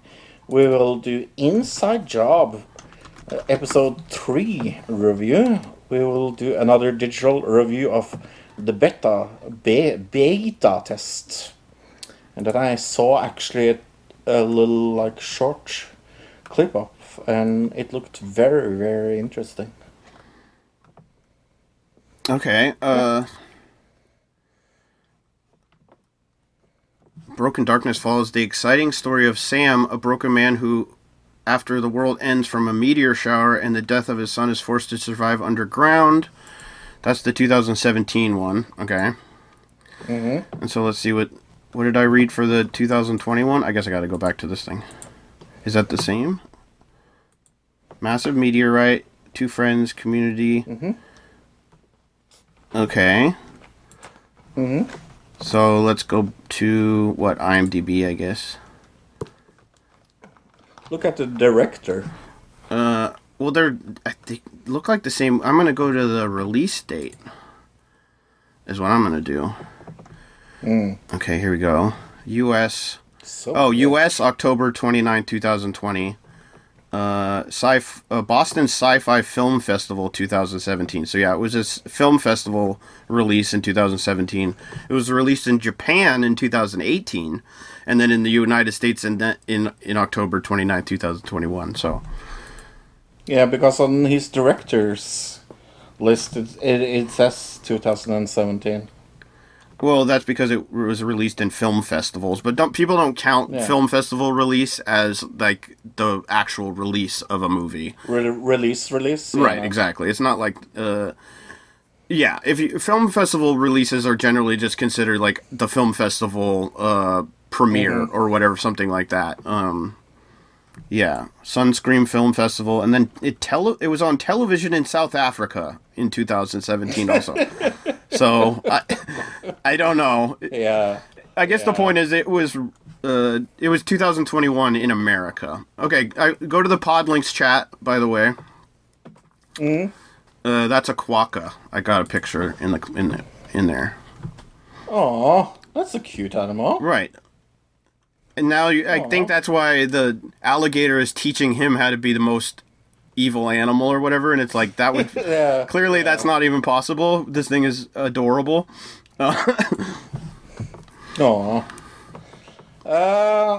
Jeremy round. Oh yeah. Team C. Team C's, yeah. Nothing.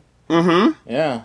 Last Friday, it seemed like every video on my subscription page was all just Team C's, hashtag Team C's, like the whole sub box was all that, which is cool. I don't know, do we know, I guess I can look it up and see where they're at. I'm assuming they probably have a little thing right on the, like a counter on the page. Right. Because they're trying to get to 30 million, right? Yeah, 30 million.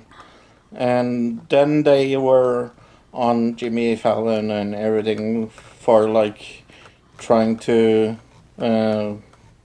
promote it. So that was very, very cool. Mm-hmm. So it says... It seemed... It was $1 for every pound removed, right? And it says 3,993,000 plus. So they're around $4 million, I guess that is. Oh no, wait, here we go. Already? 12 million. 12 point. Oh, that's very 12.2 around. Yeah. Yeah. That's and they're trying to good get to work. 30 by January, or January 1st, right? So.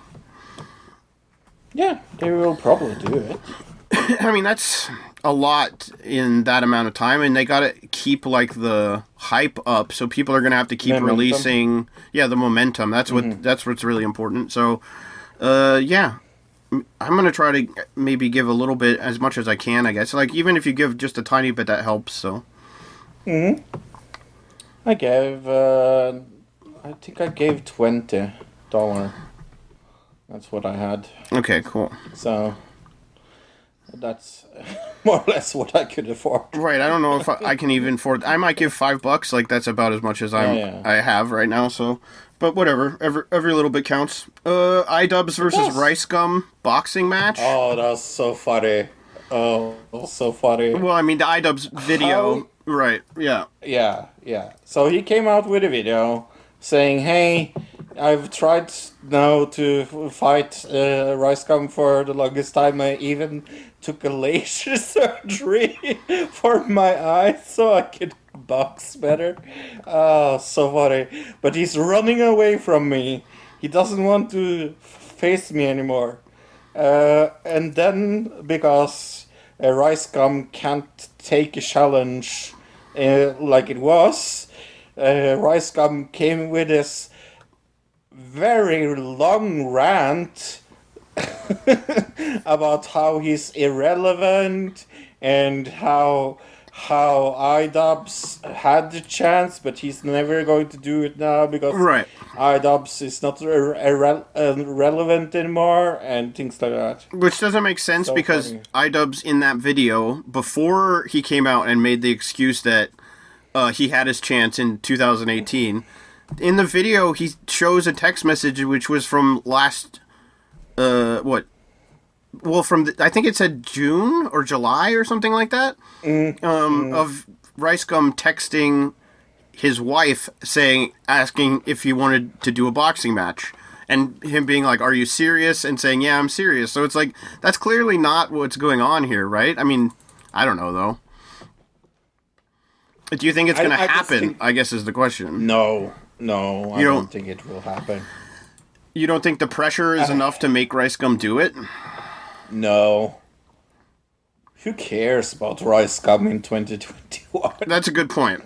I do want to see him get punched in the face, though. Like, me too. Of all the boxing matches lately, like, that's the one I probably would actually sit down and watch. I'm not going to watch a Jake Paul fight or a Logan Paul fight. I don't care enough about those guys. But with iDubbbz running the whole thing, and it sounded like there's going to be a whole bunch of other interesting entertainment and, like, different other fighters that could be interesting. That's something I actually would watch, I guess. So, I would... it sounds like it's still going to happen. It's just not probably going to be Rice Gum. Right. So who would you want to see, I guess? That's another question. iDubbbz.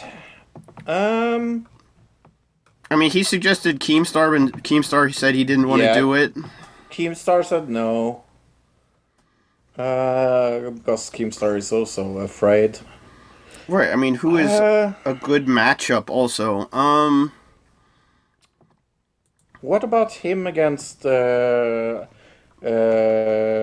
rapper from Britain? What is his name again? Oh, I don't know who you're talking about. That fight. Logan with the red hair? No, rapper from Britain. Deji. Is that who you're talking about? Deji, yeah. Not, or KSI. One or the other? Yeah, Deji or KSI. That would be fun. Yeah, I think, well, KSI would be good because that would actually bring in people. I don't think Deji's going to bring in anybody. Maybe not, yeah. What about, I can't even think of who would be a good person. Because I'm just thinking of YouTube personalities, and I'm thinking, there's got to be somebody else, is a rival to him that would be really good. FaZe Banks. There you go, FaZe Banks. Oh, FaZe Banks. That's a good one. Yeah, and they're actually similar, build, similar height, I would think, so that could actually work. Have you seen anything about this Valkyrie thing? Valkyrie or whatever her name is? Yeah, I've never watched any of her streams or know anything about her, but apparently she was doing some kind of skincare line or something. So, yes. So she put out a skincare line that was more or less prompted as a skincare line that would help with the blue light from electronic devices. And everybody was like, okay, that's cool. And then they went into the claims they made. And it seems like PC and computer devices doesn't give enough blue light to damage your skin. Sure, right. Yes. So that's kind of funny. And then she kind of pulled out of the whole thing, right? Yeah. Right. Or as much as she could, because I think she had a contract, and so she was like, I can't really get out of the contract, but I'm not going to promote it, or something like that. And then they closed the whole thing. I use Yahoo News quite a bit. Okay. Apparently, Yahoo is not going to be in China. They've decided, it says in this article, Yahoo leaves China for good, citing challenging reporting environment. In recognition of the increasingly challenging business and legal environment, the Western Second Tech Branch is going to quit the country in recent weeks. So they're just getting out of that country completely. I thought that was pretty wild. Go ahead. H3 went after Keemstar for retiring. That was funny. And then we found out that Keemstar is not really retiring. That's what I was going to say, until March next year. Which gives him a lot of time to change his mind. So, something we saw today, QAnon supporters gather in Dallas over theory that JFK Jr. will emerge and announce Trump to be reinstated. There's a new conspiracy theory. Well, I guess not really new, because we knew about the John F. Kennedy. Remember there was the guy everybody thought was JFK Jr. that was at the... Well, apparently all these people think he didn't actually die in a plane crash, and that he's going to come back, he's going to reinstate Trump, and then John Kennedy Jr. is going to be president after Trump steps down, and Michael Flynn is going to be instated as vice president, which I don't even think makes sense, because I'm pretty sure, the Secretary of State is the next in line, right, to become the vice president if the president was to step down or something like that. So, I don't know. It's just, the whole thing doesn't make sense, but it's very silly. Apparently, they're gathered at Daley Plaza, where JFK was shot, to make this statement. I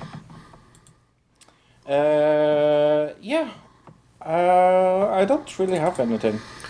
I got a couple more. Britney's father actually put in the thing today to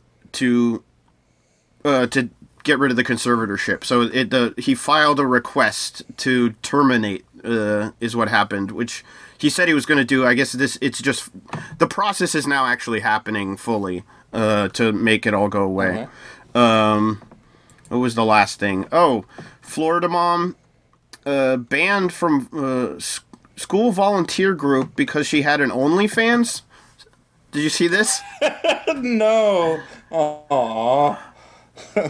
Aww. She told reporters that that a parent at her children's school alerted the staff to her account on OnlyFans, a subscription service that has become popular for adult content.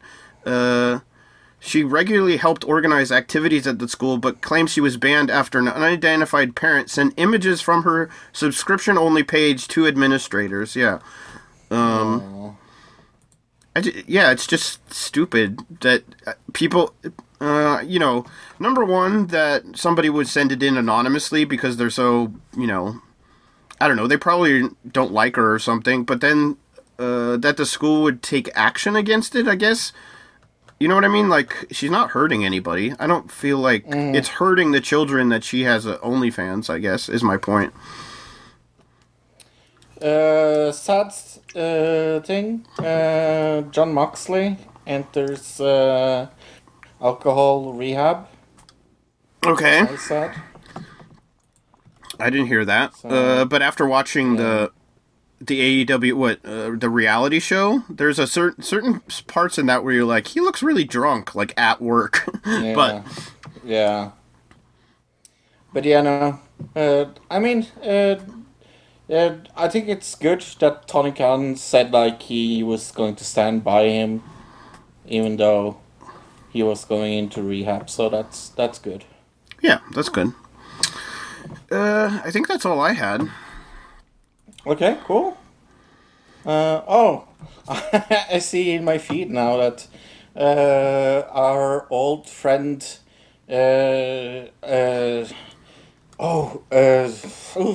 Trisha has become vegan. Oh, sure. Okay. Mm-hmm. See how long that lasts. Mm-hmm. 2 hours. Yeah. Does she do mukbang videos anymore? I guess you could do a vegan mukbang for sure. Wouldn't be that hard. Yeah, that would be cool. Yeah. Okay.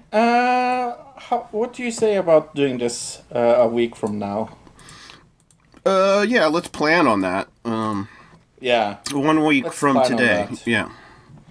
Yeah. And everybody else, you all come back and join us. Yes. It's not like we've done it 317 times, so... Goodbye, everybody. Goodbye, everybody. Bye-bye, everybody. Another digital citizen. Another digital citizen. Another digital citizen. Another digital citizen.